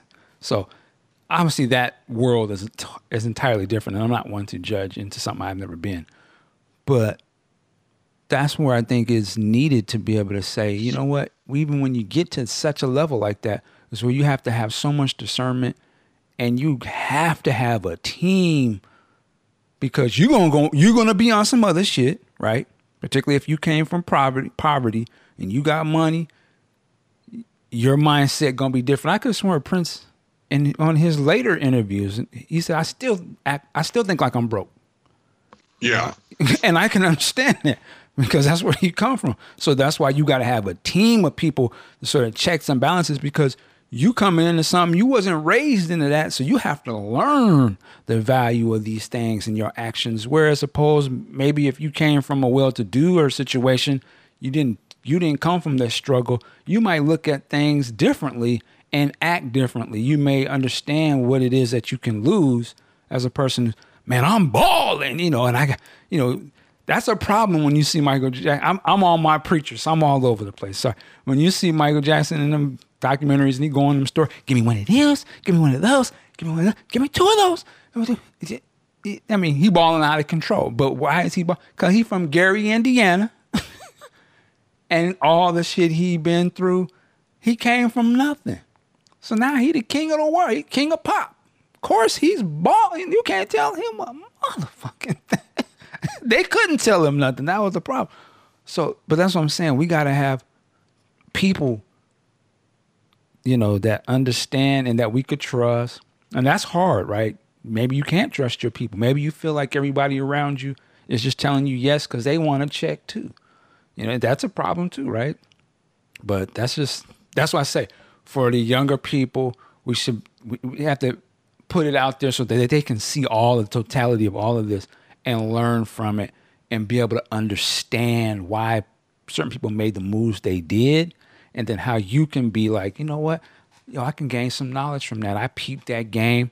I'm not going to do like they did. I'm going to own my masters, or I'm going to start my own company, or I'm going to go work that job and make sure I get the pay I'm supposed to get, or I'm going to go get that position because I remember my mom, she used to work every day and they didn't have jobs like this. So you know what I'm saying? So that's how we got to look at all. That's why we doing the Prince podcast and different things. So we can get the full picture and say, yeah, we understand the records, but what about his home? Oh, you used to go to school with him? Okay. How did that go down? Or you used to do this?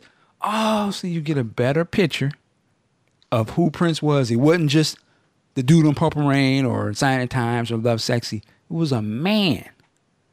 You know what I'm saying? Like, and all of that went into what he did. Not just his relationship with this woman or that thing. It was the whole thing. And, to me, the ultimate probably answer to a lot of things would have been, and we're not going to get these answers because neither one of them, unfortunately, are here, would have been the relationship between the father and the son. That would have probably defined, you understand that, you probably understand everything about Prince. You'd be like, oh, that's why he did that. Oh, that's where that comes from. Oh, okay. Makes sense. Oh, that's why you and him was good friends? I get it. Those are the things that I think for a lot of us, our relationship with our parents go on to define everything I say. And the church say, amen. Amen. Pastor Dean, get off the microphone. I don't even know what we were talking. Oh, we were talking about toxicology report. But yeah, man. And they got the celebration coming up in a couple weeks, right? And Pooh, you're gonna be out there. I'm gonna be out there. A lot of the listeners are gonna be out there. Whoop. Yeah, that's man. Right. So it's just gonna be a good time for everybody to come together and meet. I figured. Oh, go ahead. I figured since I'm in Prince's home, I'm gonna finally get baptized in Lake Minnetonka. Oh Lord. Okay. Well, you're not taking your shirt off, so what you taking? Oh, ho. It was a family show. He's gonna dip his nuts in Lake Minnetonka. Watch that shrinkage. Oh, wow. Why are you trying to watch it? Oh, Lord. But yeah, it's going to be a great time. And if you don't already know, we have our meet and greet that's going to happen April 19th, which is a Thursday at the People's Organic in Eden Prairie, 11 a.m. to 3. So definitely come through and chop it up with us. There'll be a lot of special guests there. A lot of people's going to be there. It's just going to be a good time. Just sit down, break bread, eat, just meet everybody and just chill out, And we'll have a little recorder there. We'll record something kind of like, if you came to the one we did last time, we had the dinner, and we just kind of passed the mic around. So it's going to be a good time, definitely. All right. Shout out to Prince. Moving on to other matters. There's a lot going on out here in these streets, particularly Sacramento is in the crosshairs right now. Now this is coming off of the death of Stephon Clark. Happened, was it last week or week before last? And I think so he was unarmed black man. Apparently he had his cell phone. Now, I don't know the full story, but what my understanding was, the police was called on him and they say he was like maybe doing some burglarizing. I don't know. Just hopping fences. He ended up in his grandmother's backyard, right? And Correct. police confronted him, and it's the usual case. He is dead. They were saying that he was threatening them, or they saw him as a threat. I think we just had the independent autopsy was released yesterday. Yes. Where they come to find out that he was actually shot in the back. So he couldn't have been approaching the cops, I guess. And there's a lot of, we've seen these stories before. I'm very interested because I really want to pull in Day Drop in this conversation because he will have a different, unique perspective on this from his background as well, which is very valuable. But we're seeing a lot of protests going on, for better or for worse. Now, I'm just quickly, there's also Clark's brother. I don't have his name in front of me right now. Savante. I call him young.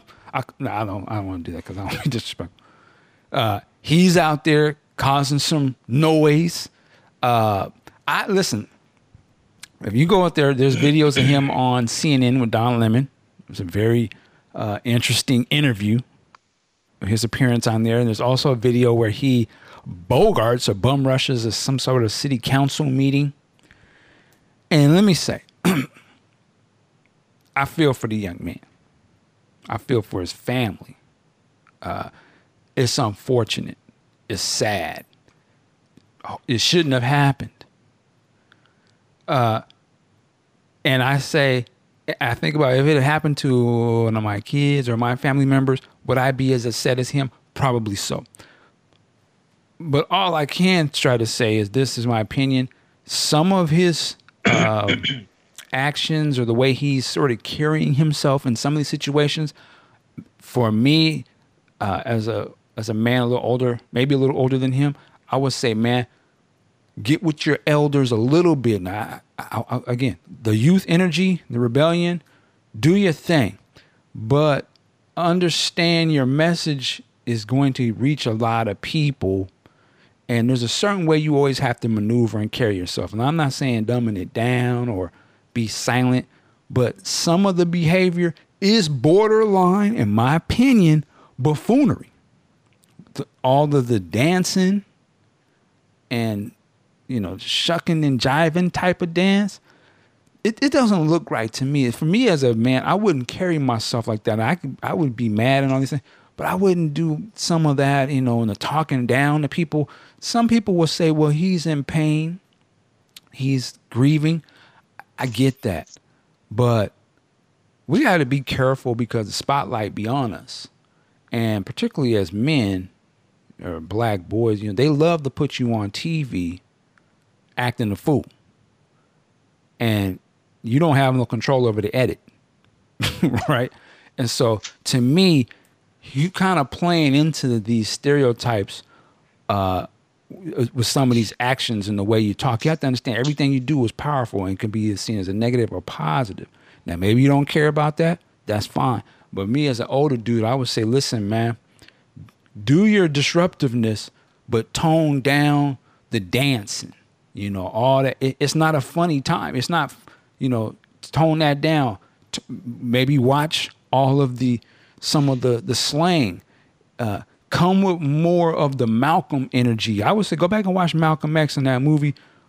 They was suited and booted and stood in power, and they interrupted situations, but they were seen as men and not jumping around,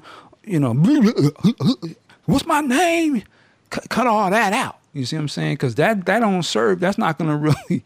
Some people not going to hear you. I don't hear you when you do that. You say, my man. So, stop.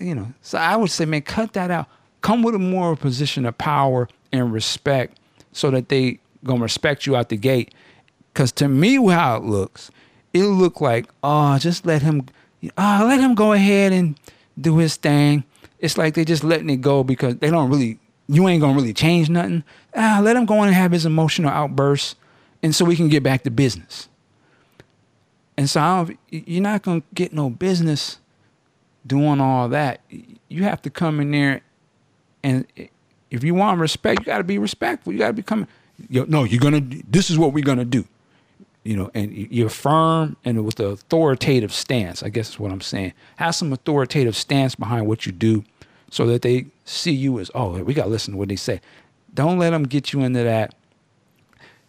I know some people, I don't care what people, you coming off on that kind of like, Right, say it. it's that feminine type of energy, not in a bad way, but it's like when young men and they're not raised around other men sometimes, and they act like some of these younger women would act.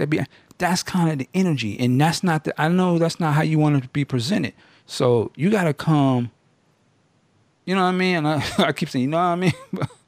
Stop it. You know what I'm saying? Like, just maybe change the flow mat a little bit. That's all I'm saying. But I support, you know, you may not, some people on here might not support it. I go out on the streets, go do all that, stand out there, stop traffic, that's whatever, protest, whatever you want to do. I'm not saying tear nothing up. I'm saying definitely get out there and stand your ground. But the buck dancing and over talking people and sort of down talking. There was one part he was talking, another brother would say, "Shut up, it ain't about you." Say, yo, that's like, why are you talking down to other brothers out here in the club? That shit looks wild. You look crazy, B. Like, stop that. So anyway, I said enough. Big Sex, you're out there. You have a better perspective of what's going on. What's your thoughts? Well, first of all, I do agree with everything you said. Young Stephon is in a very, very painful place. But when I saw the thing at City Council the other day, and I see him doing a little dance, you know, behavior and conduct like that immediately detracts from your message. You need to stay on message here. Like you said also, you mentioned Malcolm X. That was the same thing I thought. You know, the cats were suited up at that hospital. Then they went to the police station and said, "We're not leaving." That's it. No, you know, boogaloo in the street, none of that bullshit. Here, you had guys and women shutting down the freeway. Why? Why not? And then you had them go to the Kings game saying, "You can't get in the Kings game because we said so." Now, let me go on record. For me personally, I know if I'm going to the Kings game, I'm probably sitting in the luxury box, which means I'm getting in. Now, we can do it the easy way or we can do it the hard way, but I'm getting in. This ain't got nothing to do with me. Now, going back to the demonstrations, I spoke to a woman who is a member of the Sacramento Black Lives Matter, and I asked her point blank, I said, "Look, what is going on here?" And she said the initial protesting started at Chavez Park, which is 2 blocks from the police station. I said, "Okay, then what?" She said, "We went to the police station." I said, "That's where you need to be." She said, "But no one paid us any attention. We wanted media and press coverage, so we jumped on the freeway and then we went to the Kings game, and now we got press." I said, okay, I can see your point there.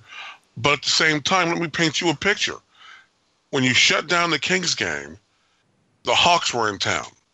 So there could have been some people in the building or out of the building who have relatives and family maybe on that team. They're here once a year. You took that away.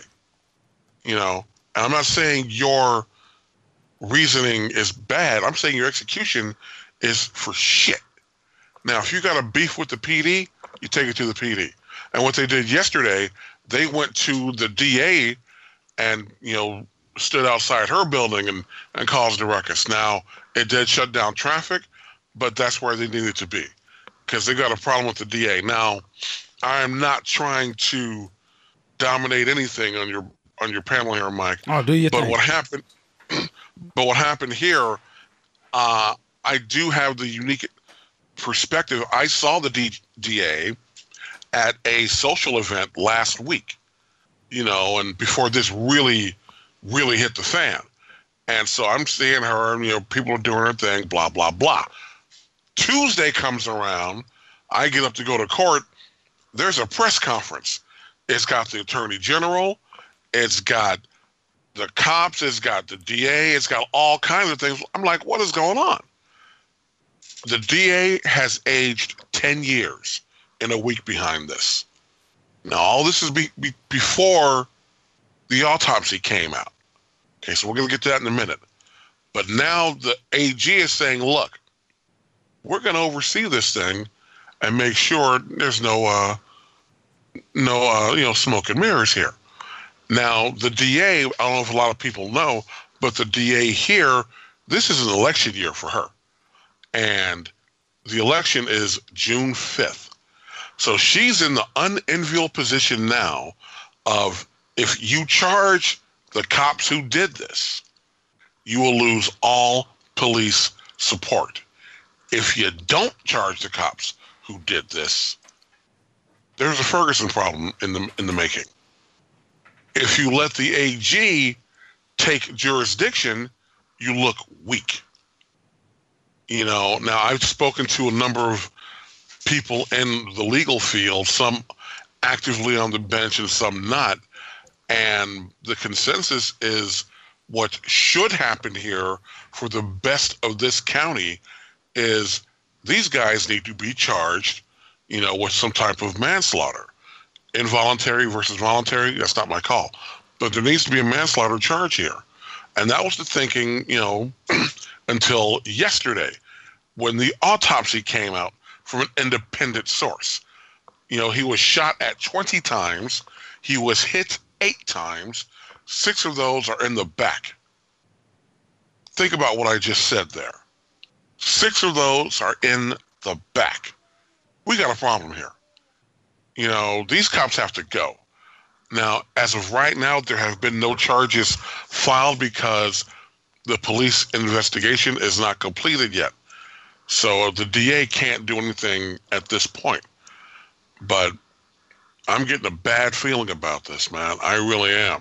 This is the same type of thing in the air back in 92 or 91 when you had the Rodney King verdict.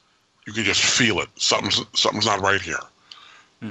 So I think for best of the county and the state, the DA needs to not worry about police endorsement. She needs to do her fucking job and, charge these guys. It's that simple. All right. Day dropping, man. Any thoughts on this? Well, relative to what exactly? Just to anything, wherever you get in, where you fit in, as we say.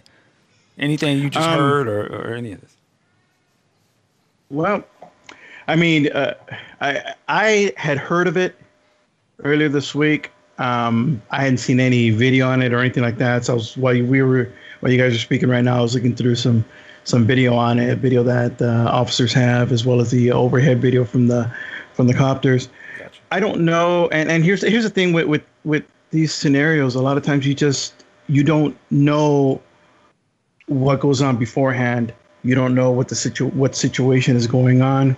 We don't know what kind of other calls were done with these officers that night, that prior to this.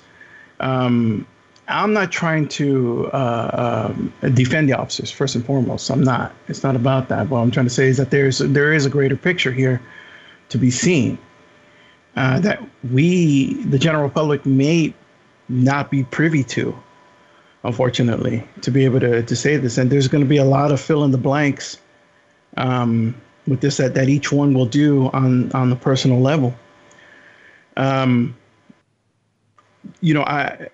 If it's seen as a bad shooting, hey, you know what?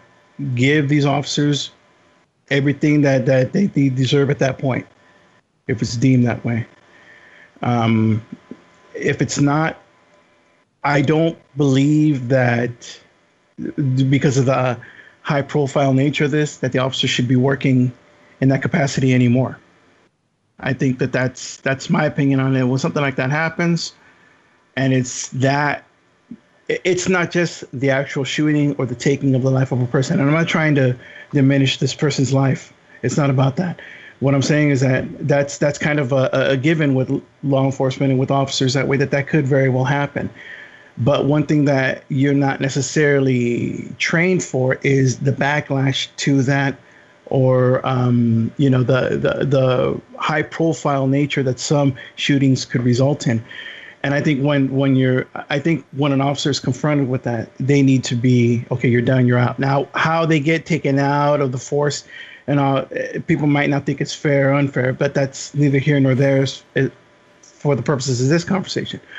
I don't think they need to be on the force anymore. I think they are, for lack of a better word, damaged goods as officers at that point. Even if they have commendable records, it doesn't matter. Not when you have a situation like this. I don't know if this was a good or bad shooting. It doesn't look good that anybody ever gets shot in the back.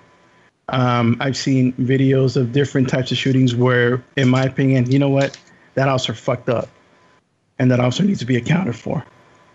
And I've seen videos where it's like, nope, you know what? The officer was justified. Where most people might think, no, the officer wasn't justified. And, you know, I think just one thing that needs to be cleared up before anybody says something like this, there's no such thing as shooting somebody in the foot to stop them. If you shot somebody in the foot to stop them, then you messed up. You're wrong in doing that. If it gets to the point where that gun comes out, you as an officer have made that decision that it has to get to that level where if I have to shoot this gun, if I have to pull that trigger, the end result is going to be stopping that person by means of death. And it's unfortunate when it gets to that point, but there is no shooting to maim. Because I always hear that with circumstances like this. Well, I didn't give him a warning shot. Like that really happens. You don't do warning shots. Right. Well, you know, in this situation, as we've seen or seeing, you know, guy wasn't armed with anything. He had a cell phone in his hand. So I don't know if it's one of those situations where they thought he had something. Obviously, they were wrong. It wasn't a threatening thing. But you know, the question will come. You know, why was the autopsy shows he's shot this way. And I think their initial report from the police was that he was threatening them.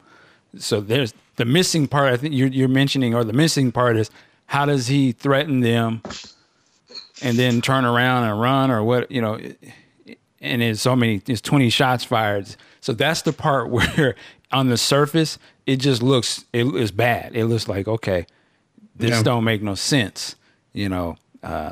So this is where they're, you know, this is what they have to explain. To me, it ain't no explanation, but I'm not a court of law.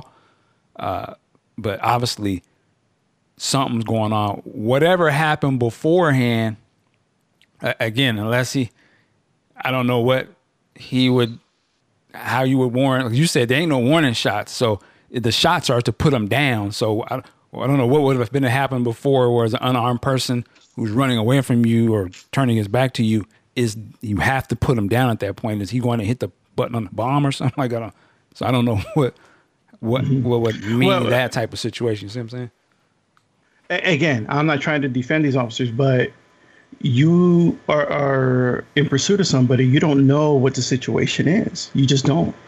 Now, in hindsight, we can say he was unarmed, and it was found out that it wasn't. And when I see that, I'm like, well, that's gonna not look good, is it? Because most folks are gonna see that as the reality all the way through. That we all knew from the get-go the person had an iPhone and didn't have a gun. Well, no, we don't know that. And realistically, the officers don't know that when they're pursuing the person. Right. I saw the helicopter angle on it, and you look at it again. It's not a matter of trying to defend these guys and all, but I could see where they could say that he was facing them at one point. Because he was. True. But see, the thing is, you know, you said they are trained, and they've been in these I assume they train for these situations, right? So they're the ones with the gun. And again, if the guy says he's threatening me, and again, there's no warning shots, then that would mean in his mind, it's my life or this person. I have to put him down. So the thing they're going to have to, whatever the angles or whoever, it's going to be about the angles of that police officer and what he thought in his mind. Why was he feeling that threatened that they had to shoot that many times? They thought their life was going to be over. So they was either wrong because they assumed he had a gun, or they was just, again, I have to throw in, they see this as a black dude. I don't know their background. Are they, scared, or they think this is something else and they act on that? These are the things that they have to explain of what was the threat of bodily harm to them that they had to put this dude down, right? Because there ain't no warning shot. That gun comes out, it's a wrap, right? So obviously they say he don't have no gun on him. So if you just take their word on it, then they have to tell you there's something else. They're just going to say that they were scared, I assume, or they just made a mistake. The bullets come out, that's a wrap, Mike. The gun come out, that don't mean it's a wrap.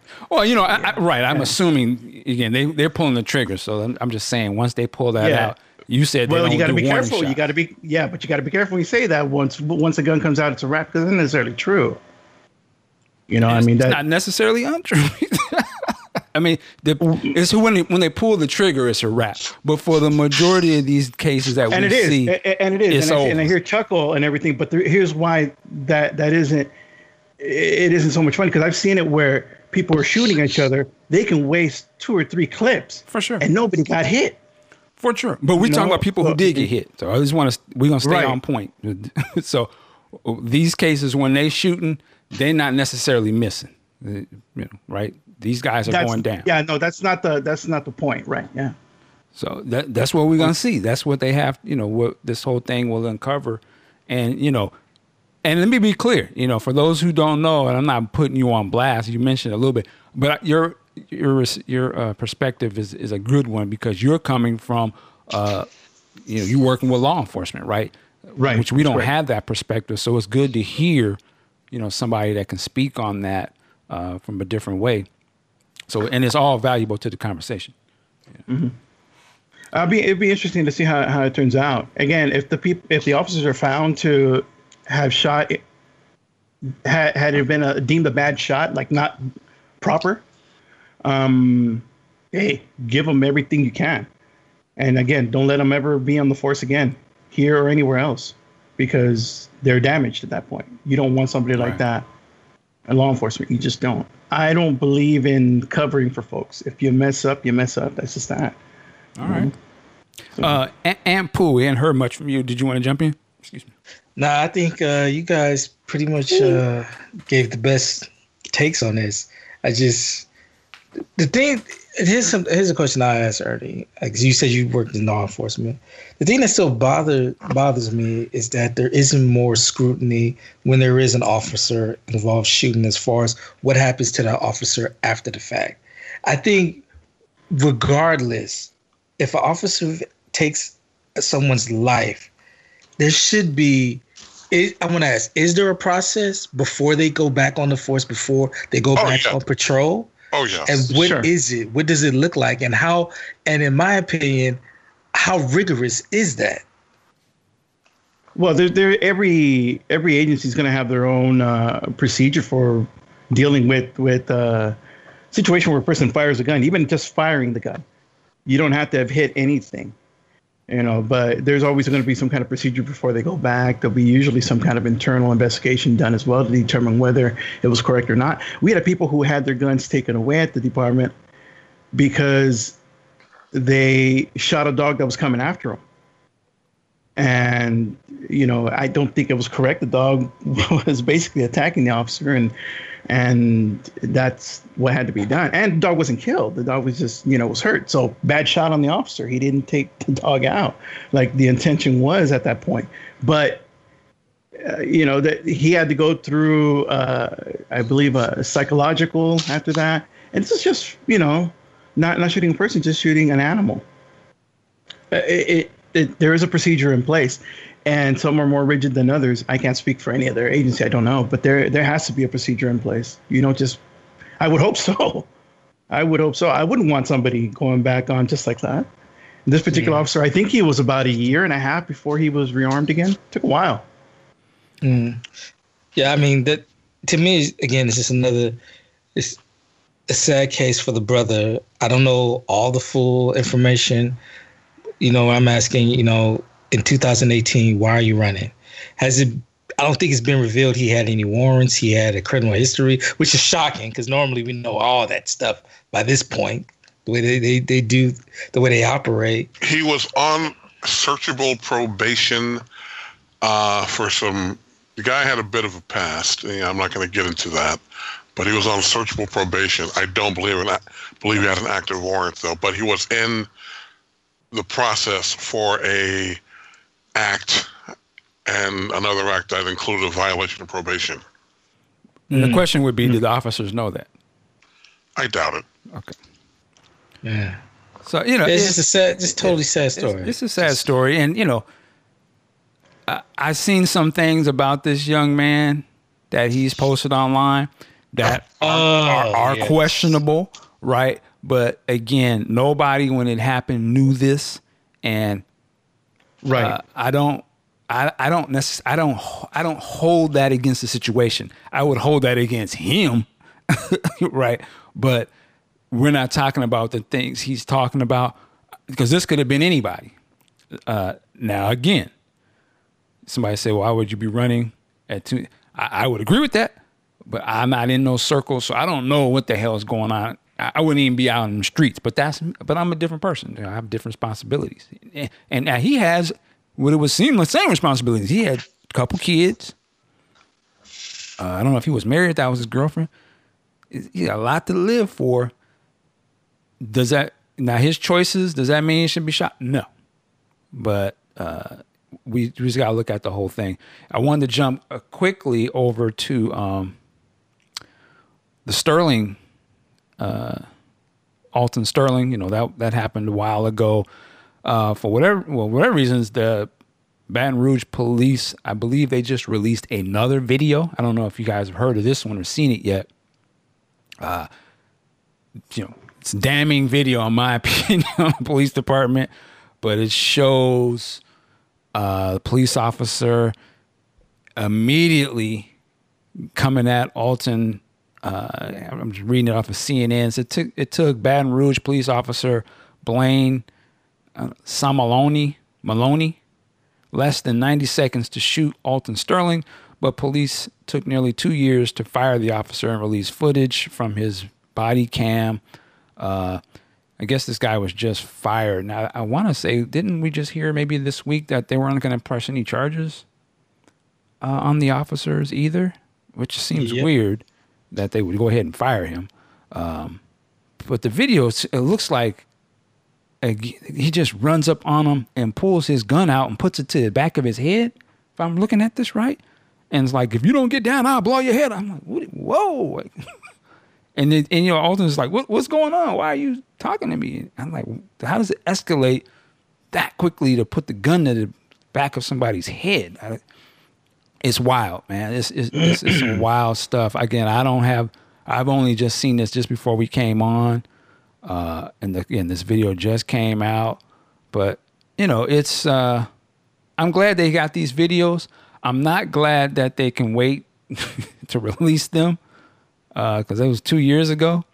Obviously they've been sitting on this, but you know, if they film these, to me, if you're going to film all this stuff, you should just release it. Why can't they just release it? Let the truth be the truth. You can still have the court case and all that, but if one side gets to hold on to it and the other side don't get it, it doesn't seem fair to me. Like, right? Wouldn't all sides have it then? If you know you got some damning evidence, but you hold it because it may help you, doesn't seem fair. Being that this is a public, you know, it's a job that's supported by tax dollars and there to serve the public. You seem like the footage should be allowed. If you're not going to at least release it to the public, at least both sides of these cases should have access to it so that they can know what's going on. And they don't know the real truth, so we ain't got to mention anything. We ain't lying, but we ain't got, you know, it's funny style. It just doesn't build trust, in my opinion. So to me, it's like we should be in a system of fairness. These types of things need to be released out there so that people can see it and let it be what it be, not frame somebody else's narrative. A question, have you guys seen any of this footage as we've been talking about it, or any thoughts on this case? I have not seen this. Here, I'm going to put the link in the thing. Yeah, I kind of looked at it too. You know, Mike, here's my thing on that one.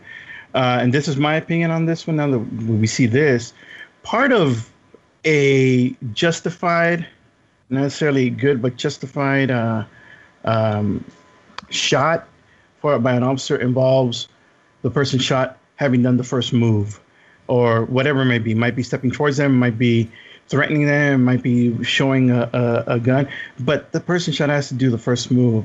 Then things can escalate from there. I think part of a bad, or poor, or unjustified rather, shot involves the officer making the first move and escalating things that way, because then the officer prompted the escalation like that. And in this situation here, I personally believe the officer escalated that, prompted that, and escalated that. In my opinion, that's not a justified shooting, and that is some bullshit that it took, as long as it did, for them to get rid of him. This should not have been that difficult to determine from a department standpoint. Now, again, procedure might not allow them to have fired him, but instead made him put him on some kind of administrative leave for that long. And so and I don't know if that's what happened here. It's possible that happened. And there, 2 years later, finally, it was determined, no, you're no longer on administrative leave. You are off working. You no longer work for us. Hopefully, I would hope, at the very least, I would hope that this guy was not doing any kind of law enforcement work in these last 2 years. I would hope not, because I don't think it was a validated shot at all. I think it was wrong. I think the officer was wrong. I think a person was killed unnecessarily, and it's unfortunate for the surviving family members to have to deal with that. And again, I don't hold any officer who's I feel has done wrong in good light, because me as a law enforcement officer, I don't want people to look at me and automatically think asshole when they see me. So I think anybody who infringes on that view of me, I got a problem with. And the person, this officer here, yeah, I got a problem with that. He should have been gone a lot sooner, completely off the force. And I hope he wasn't working in any kind of law enforcement capacity in these last 2 years, because that's stupid. That's my take on that. All right. Anybody else want to jump in on it? Nope. Well, I looked at the video just now, and yeah, this cop, had the gun up on the guy, and goes from trying to just be badass to start shooting. Mm-hmm. This guy's got to go. Yeah, he was just forcing his authority. He was just trying. That's all he was doing, and that's unacceptable. Yeah. It's I don't want to belabor these cases, talk about this kind of stuff, because it's just. But it fires me up. It gets me all fired up to see that kind of shit, because it's stupid on the officer's part. I hate that. It's just, I don't know.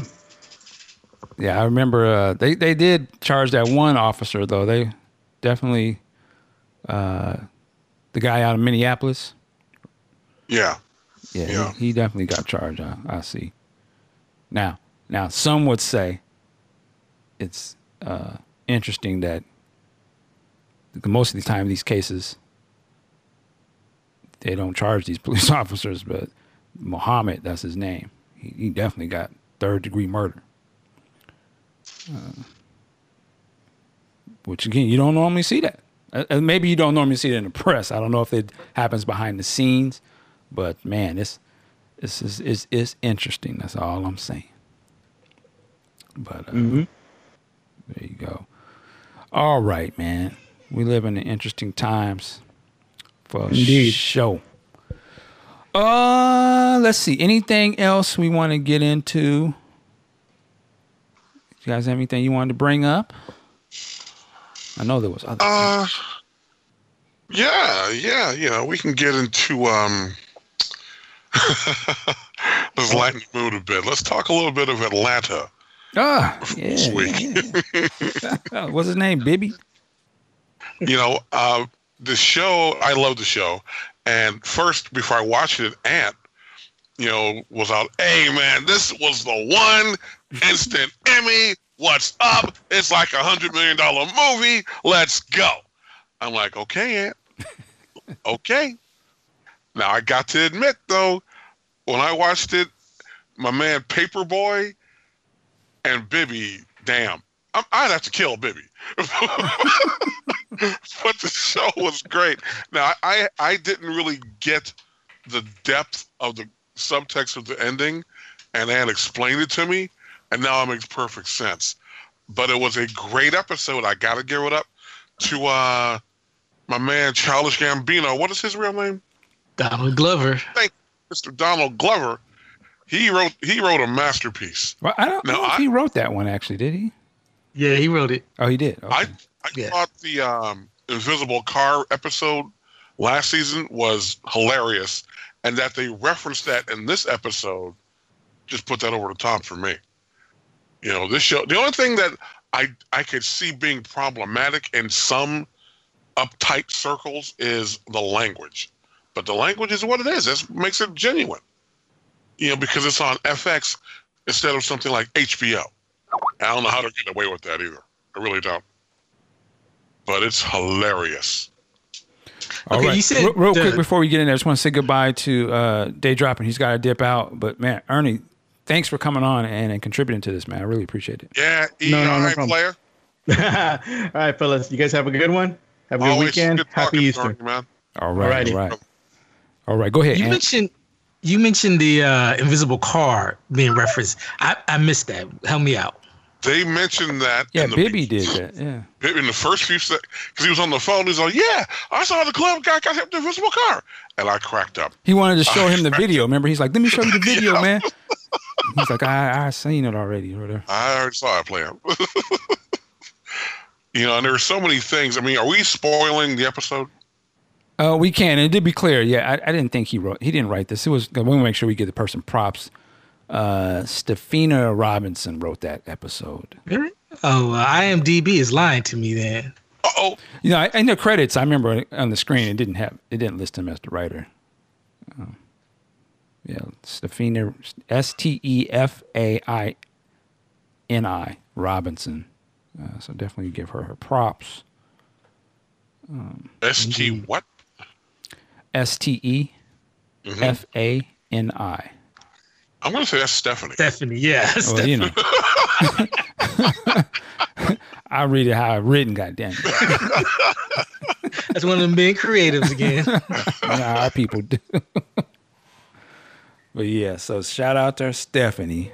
Okay, if we're going to spoil it, let's get into it. The general premise was rap singer, local celebrity Paperboy went to the shop to get a haircut, and hilarity ensues. Yeah, it was, and I love episodes like this, and so far with season 2, it seems like they haven't really. I mean, the last episode was when they I think it was the first time they've shown his girlfriend this season. Is that right? I think so, yeah. And it just seems to be hadn't been as cohesive enough to me. But this one and the one that had Cat Williams, I almost just want them to just have like each episode be almost totally different and do different stuff, because to me this was like, you don't even have to be a fan of the show. You could just watch this, and this was hysterical. Like, I don't even know the name of that guy who played Bibby. He was hilarious. Like, almost want him to just bring him on the show and keep him. I'd have to kill him. He was definition of a dusty Negro. Always had something going on. His name should have just been called a damn fool. Because he was hilarious. Just the little stuff he was saying, like the little slick stuff he was saying under his breath, was hilarious to me. Like, it's like, God, he just nailed that character, man. Yeah, I'd have to hurt him. He told his son, he said, I never did want you. I was like, damn. Damn. Okay, no, the one that got me is the peach skeet on the emoji on his phone for old girl. I was like, that is so mad disrespectful. I didn't even pick that up. I didn't even understand what that meant. It was the peach emoji and the water drip emoji. Oh, wow. So they were saying that's the peach skeet. I was like, wow. That's crazy. Or as they say it in the South Central, his bust down. Yeah, he was wild, man. And why the whole part when they went over and got the pizza or whatever that was, they was eating in the mic. I was like, "What? Help me load this wood up." It's like, "What are you doing?"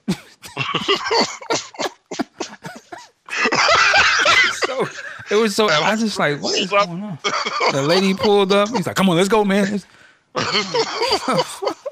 And then they just did the hit and run. Then they hit the woman, and she just came out of the car screaming like, "Oh yeah!" No, what got me is when Bibby was like, "Yo, okay, I need you to do me a favor. I need you to get in the driver's seat because I got one." Like, what? I actually I looked at the television, was like, "Nigga, the fuck?" What are you doing? I was surprised Paper wouldn't just jump out and run. I just like, man, get her out of there, man. Like, this guy is crazy.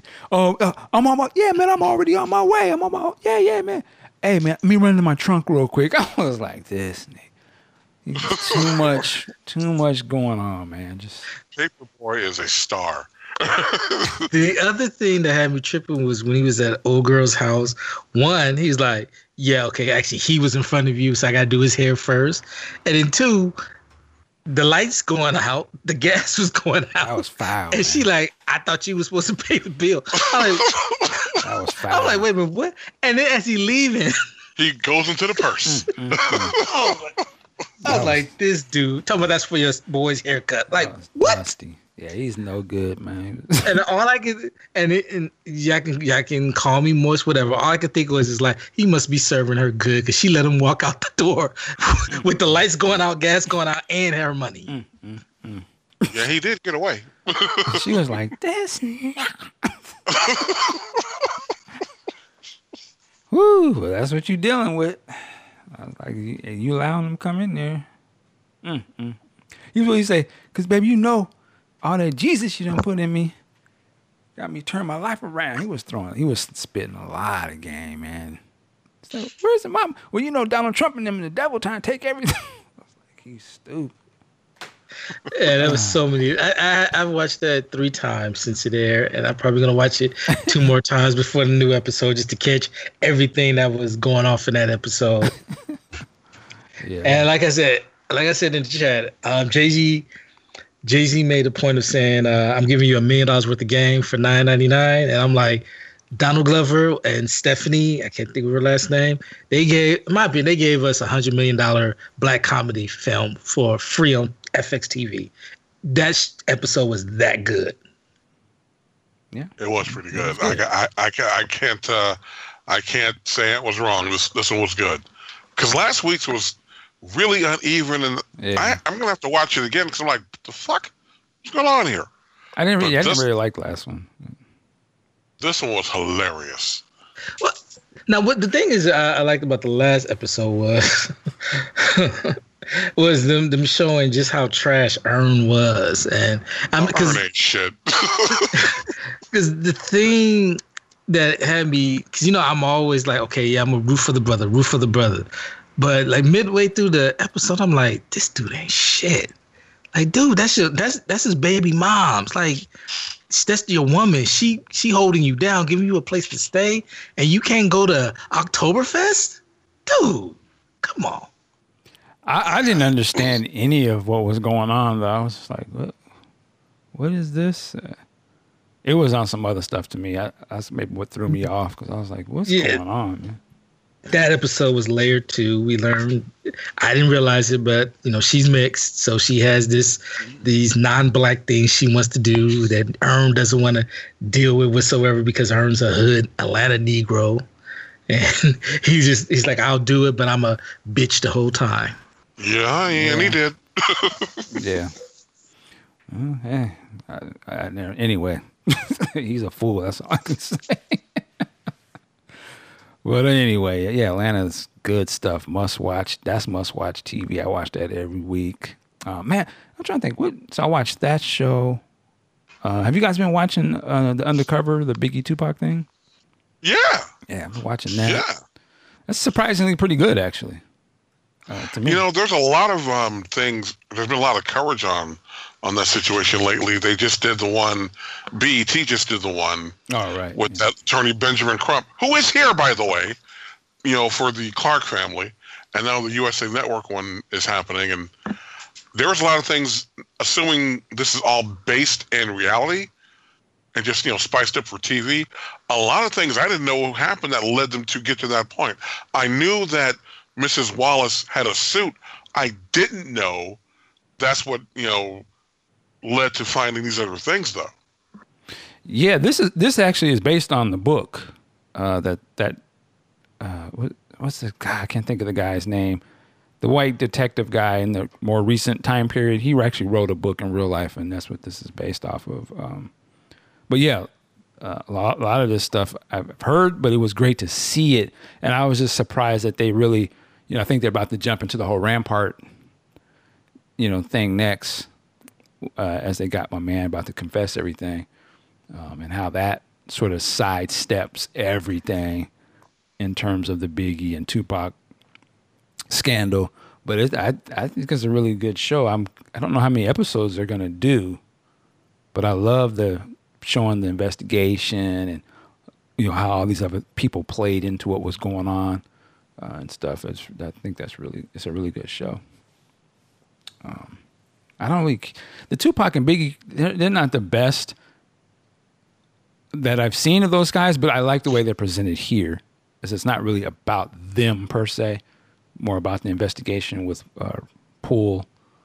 So it was pretty good. So I watched that. There's something else that I watched. I can't think. Oh, I was going to ask, had you guys seen Krypton?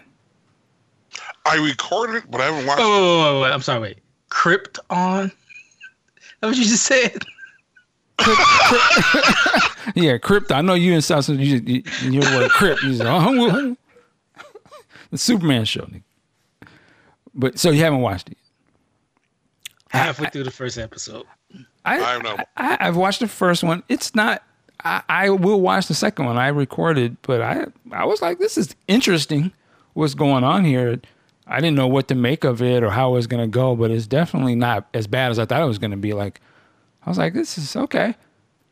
They have, they look like sort of normal people with some of the fashions. And of course they have Adam Strange is totally different, but.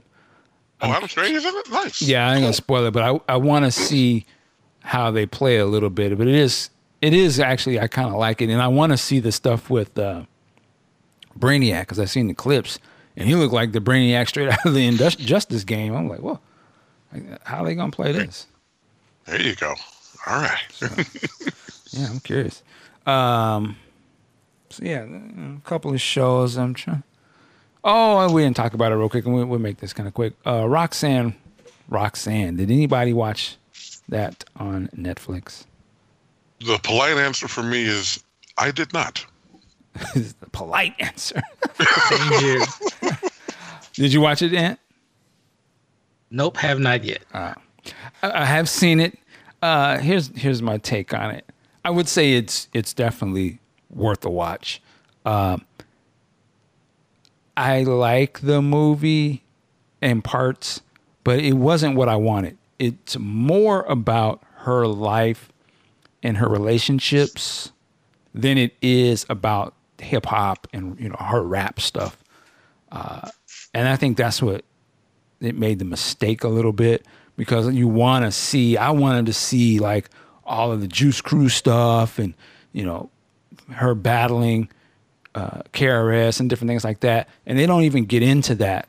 They get into a little bit of the Roxanne stuff, of course, but it's just in the background. And again, she's been through a lot. It's a sad story in terms of the abuse. She was really young. Sometimes it's lost on me as I'm watching it, but she couldn't have been no more than 15, 16 years old. And she was like dating a grown ass man, having his baby, and getting beat. And it's just something I've heard people compare it to Precious or the color Purple, because it got brothers looking crazy in this movie. They got black men looking foul as fuck. But Nia Long kills it in this movie. She was really good. The girl playing Roxanne was really good. I just think that it focuses on things I don't think the viewer.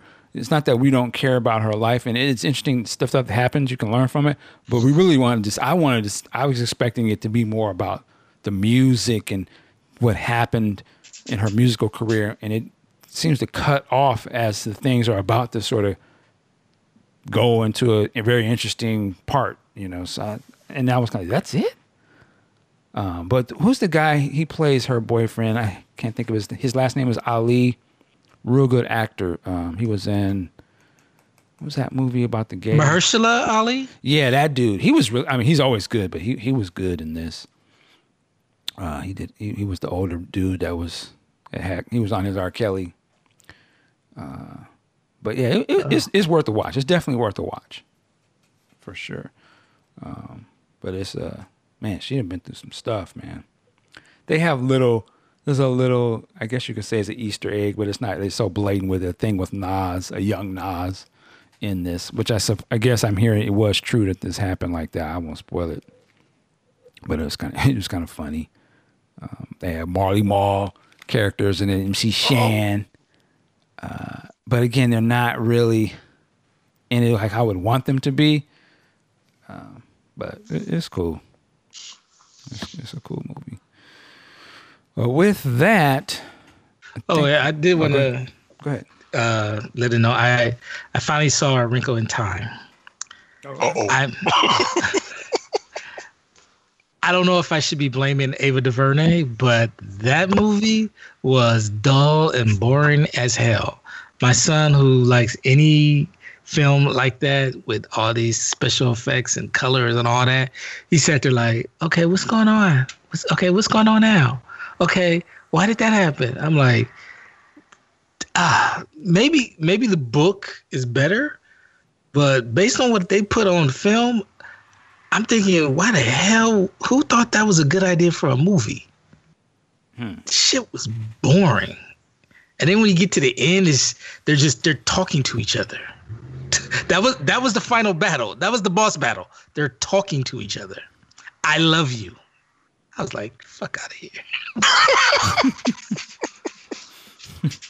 Well, I think, Disney, they were probably due for somewhat of an L, and that was about the biggest L they could probably, for them, it still was probably a moneymaker, but everything they put out ain't going to be, they've been done nothing but successes, so they had number one movie and number two movies.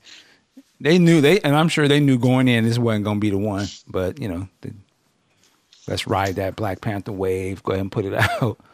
Get what we can out of it. I'm not going to demean our sister Ava DuVernay, but I'm just going to go ahead and maybe one day she'll hear this. Here's my question. You turned down Black Panther for this shit?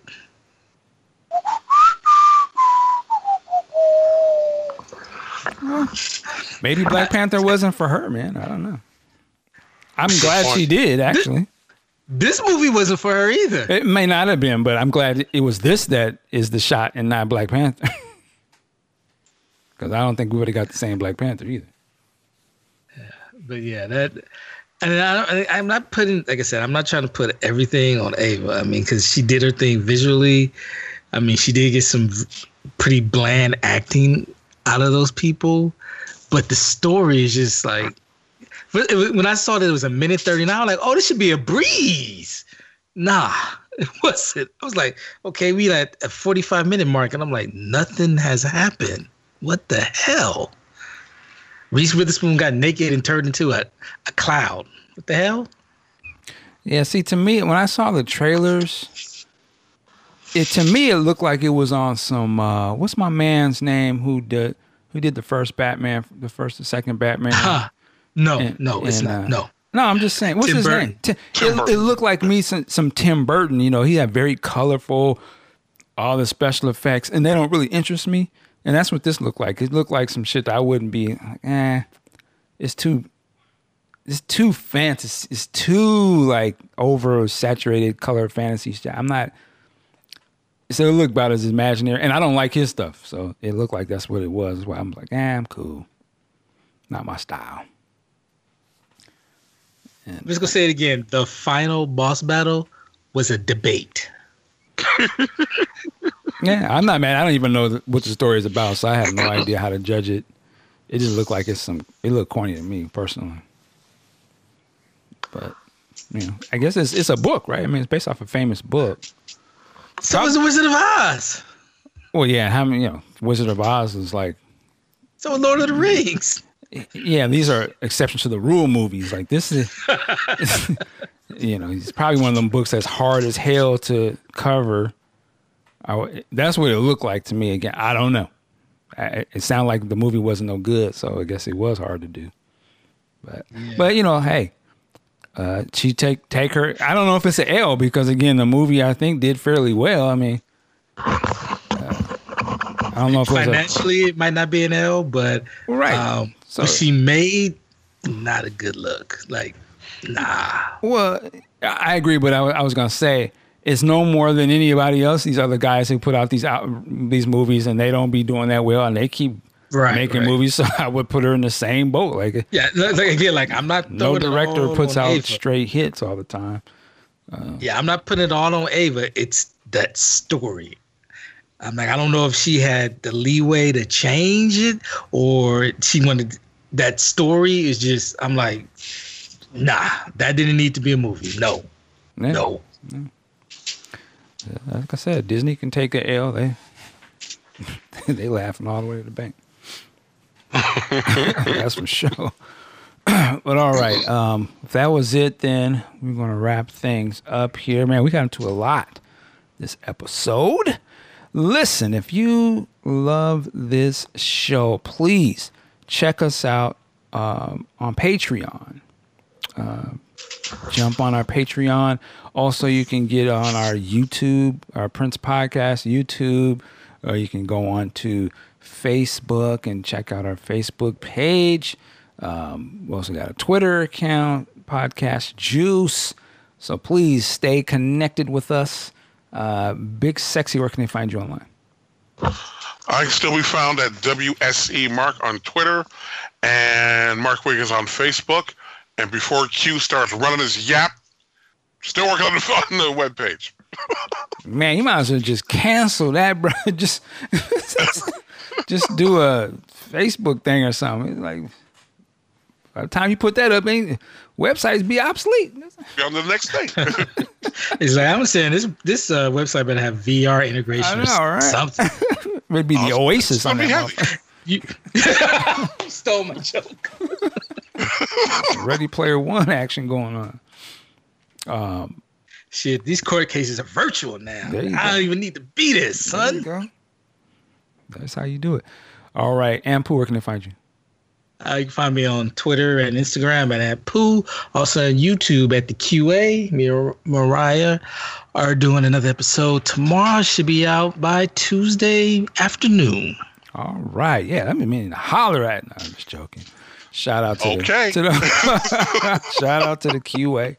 Y'all doing your thing. Shout out to Q Storm. Actually, I think he was going to see Ready Player One, so he couldn't join us today. Shout out again to Day Dropping for dropping through. That was dope. Love to get his perspective on things. And shout out to all of our listeners for checking us out. We really appreciate it. Oh, I know. Last thing I was going to say, all my video game people out there, if you got an Xbox, you got to go get Far Cry 5. Dope game. Loving it. Yeah, let's get in that a little bit, man. What's the story with that game? Man, just quickly, it's, I don't know if you ever played any of the Far Cry games before, but they basically make it's a first person shooter. When they first came out, the selling point was it was very lush graphics. It took place in a tropic environment. You could do everything. You drive cars, fly. It was really dope. And so now this one is based, I want to say like in Middle America. Think of like a religious cult that took over this certain area. And oh yeah, I remember there was a ton of Trump supporters mad about this. Yeah, Okay, actually now I might go get it. Yeah, that's what I say, man. And it's done very well. You know, you're a ranger or something, you know, and you come into this cult and you're gonna go in there and capture this dude. I don't know why they think they're gonna get away with this, but it's basically walking into, you know. To me, I'm playing versus the Klan. That's how I look at it. In a militia group, but they drop you off and you're going to arrest this crazy preacher dude, and everybody in there strapped up. You know, you in some damn farm, and of course the shit goes bad. Y'all got to shoot your way out of there, and you're basically trapped in this area. I mean, it's a big open land, and you can play the game however you want, but you got to take back control of this area. And it's a very well done game, like exceptionally well done, dope graphics. But I think the great thing with this one is you can actually play it co-op, play the game co-op, which I want to do because it's very fun and you can get other people to, NPCs to join you, but you can get somebody real. So you can get into cars, helicopters, buggies, and travel to different places and liberate these towns. But you can do it any way you want. Like there's so many different weapons and everything can blow stuff up. There's like bears roaming this. I mean, it's a real, you know, country type size. So there's bears and bobcats, and I saw a Wolverine. I was walking through the woods and a Wolverine rushed up on the NPC players and started attacking her. I had to blow his head up. It was crazy. I'm like, what the hell is that little rodent? It's like some big ass rat thing. And just another funny thing, we were in a farm area and they had a bull in the farm. It's like a bull, right? And I was like, that's dope. And I ran and jumped in there and he was like, and I was like, oh, let me jump up out of this. And, you know, they got me on my PETA. I didn't really want to shoot at him. So I was like, I ain't gonna do that. And then, but I got a sister playing with me, one of the characters, and she's like a sniper, but she's following, you know, I have her following me. So she jumped in there too after I did. And I'm thinking, oh, the computer knows it's not a real person, not gonna fuck. It rushed her. It was like, and busted her up against the fence and kept blasting her and knocked her down. And I had to go like jump in there and then revive her without that thing trying to kill me. It was hilarious, man. Dope game. Go get it. We can link up and play. And then the other one I was gonna say, I ain't played it yet, but I know Ampu's got it. I think it's called Way Out. Yep. Prison, breaking out of a prison, but it can only be co-op played. So me and Ant gonna play that one. I just gotta download it.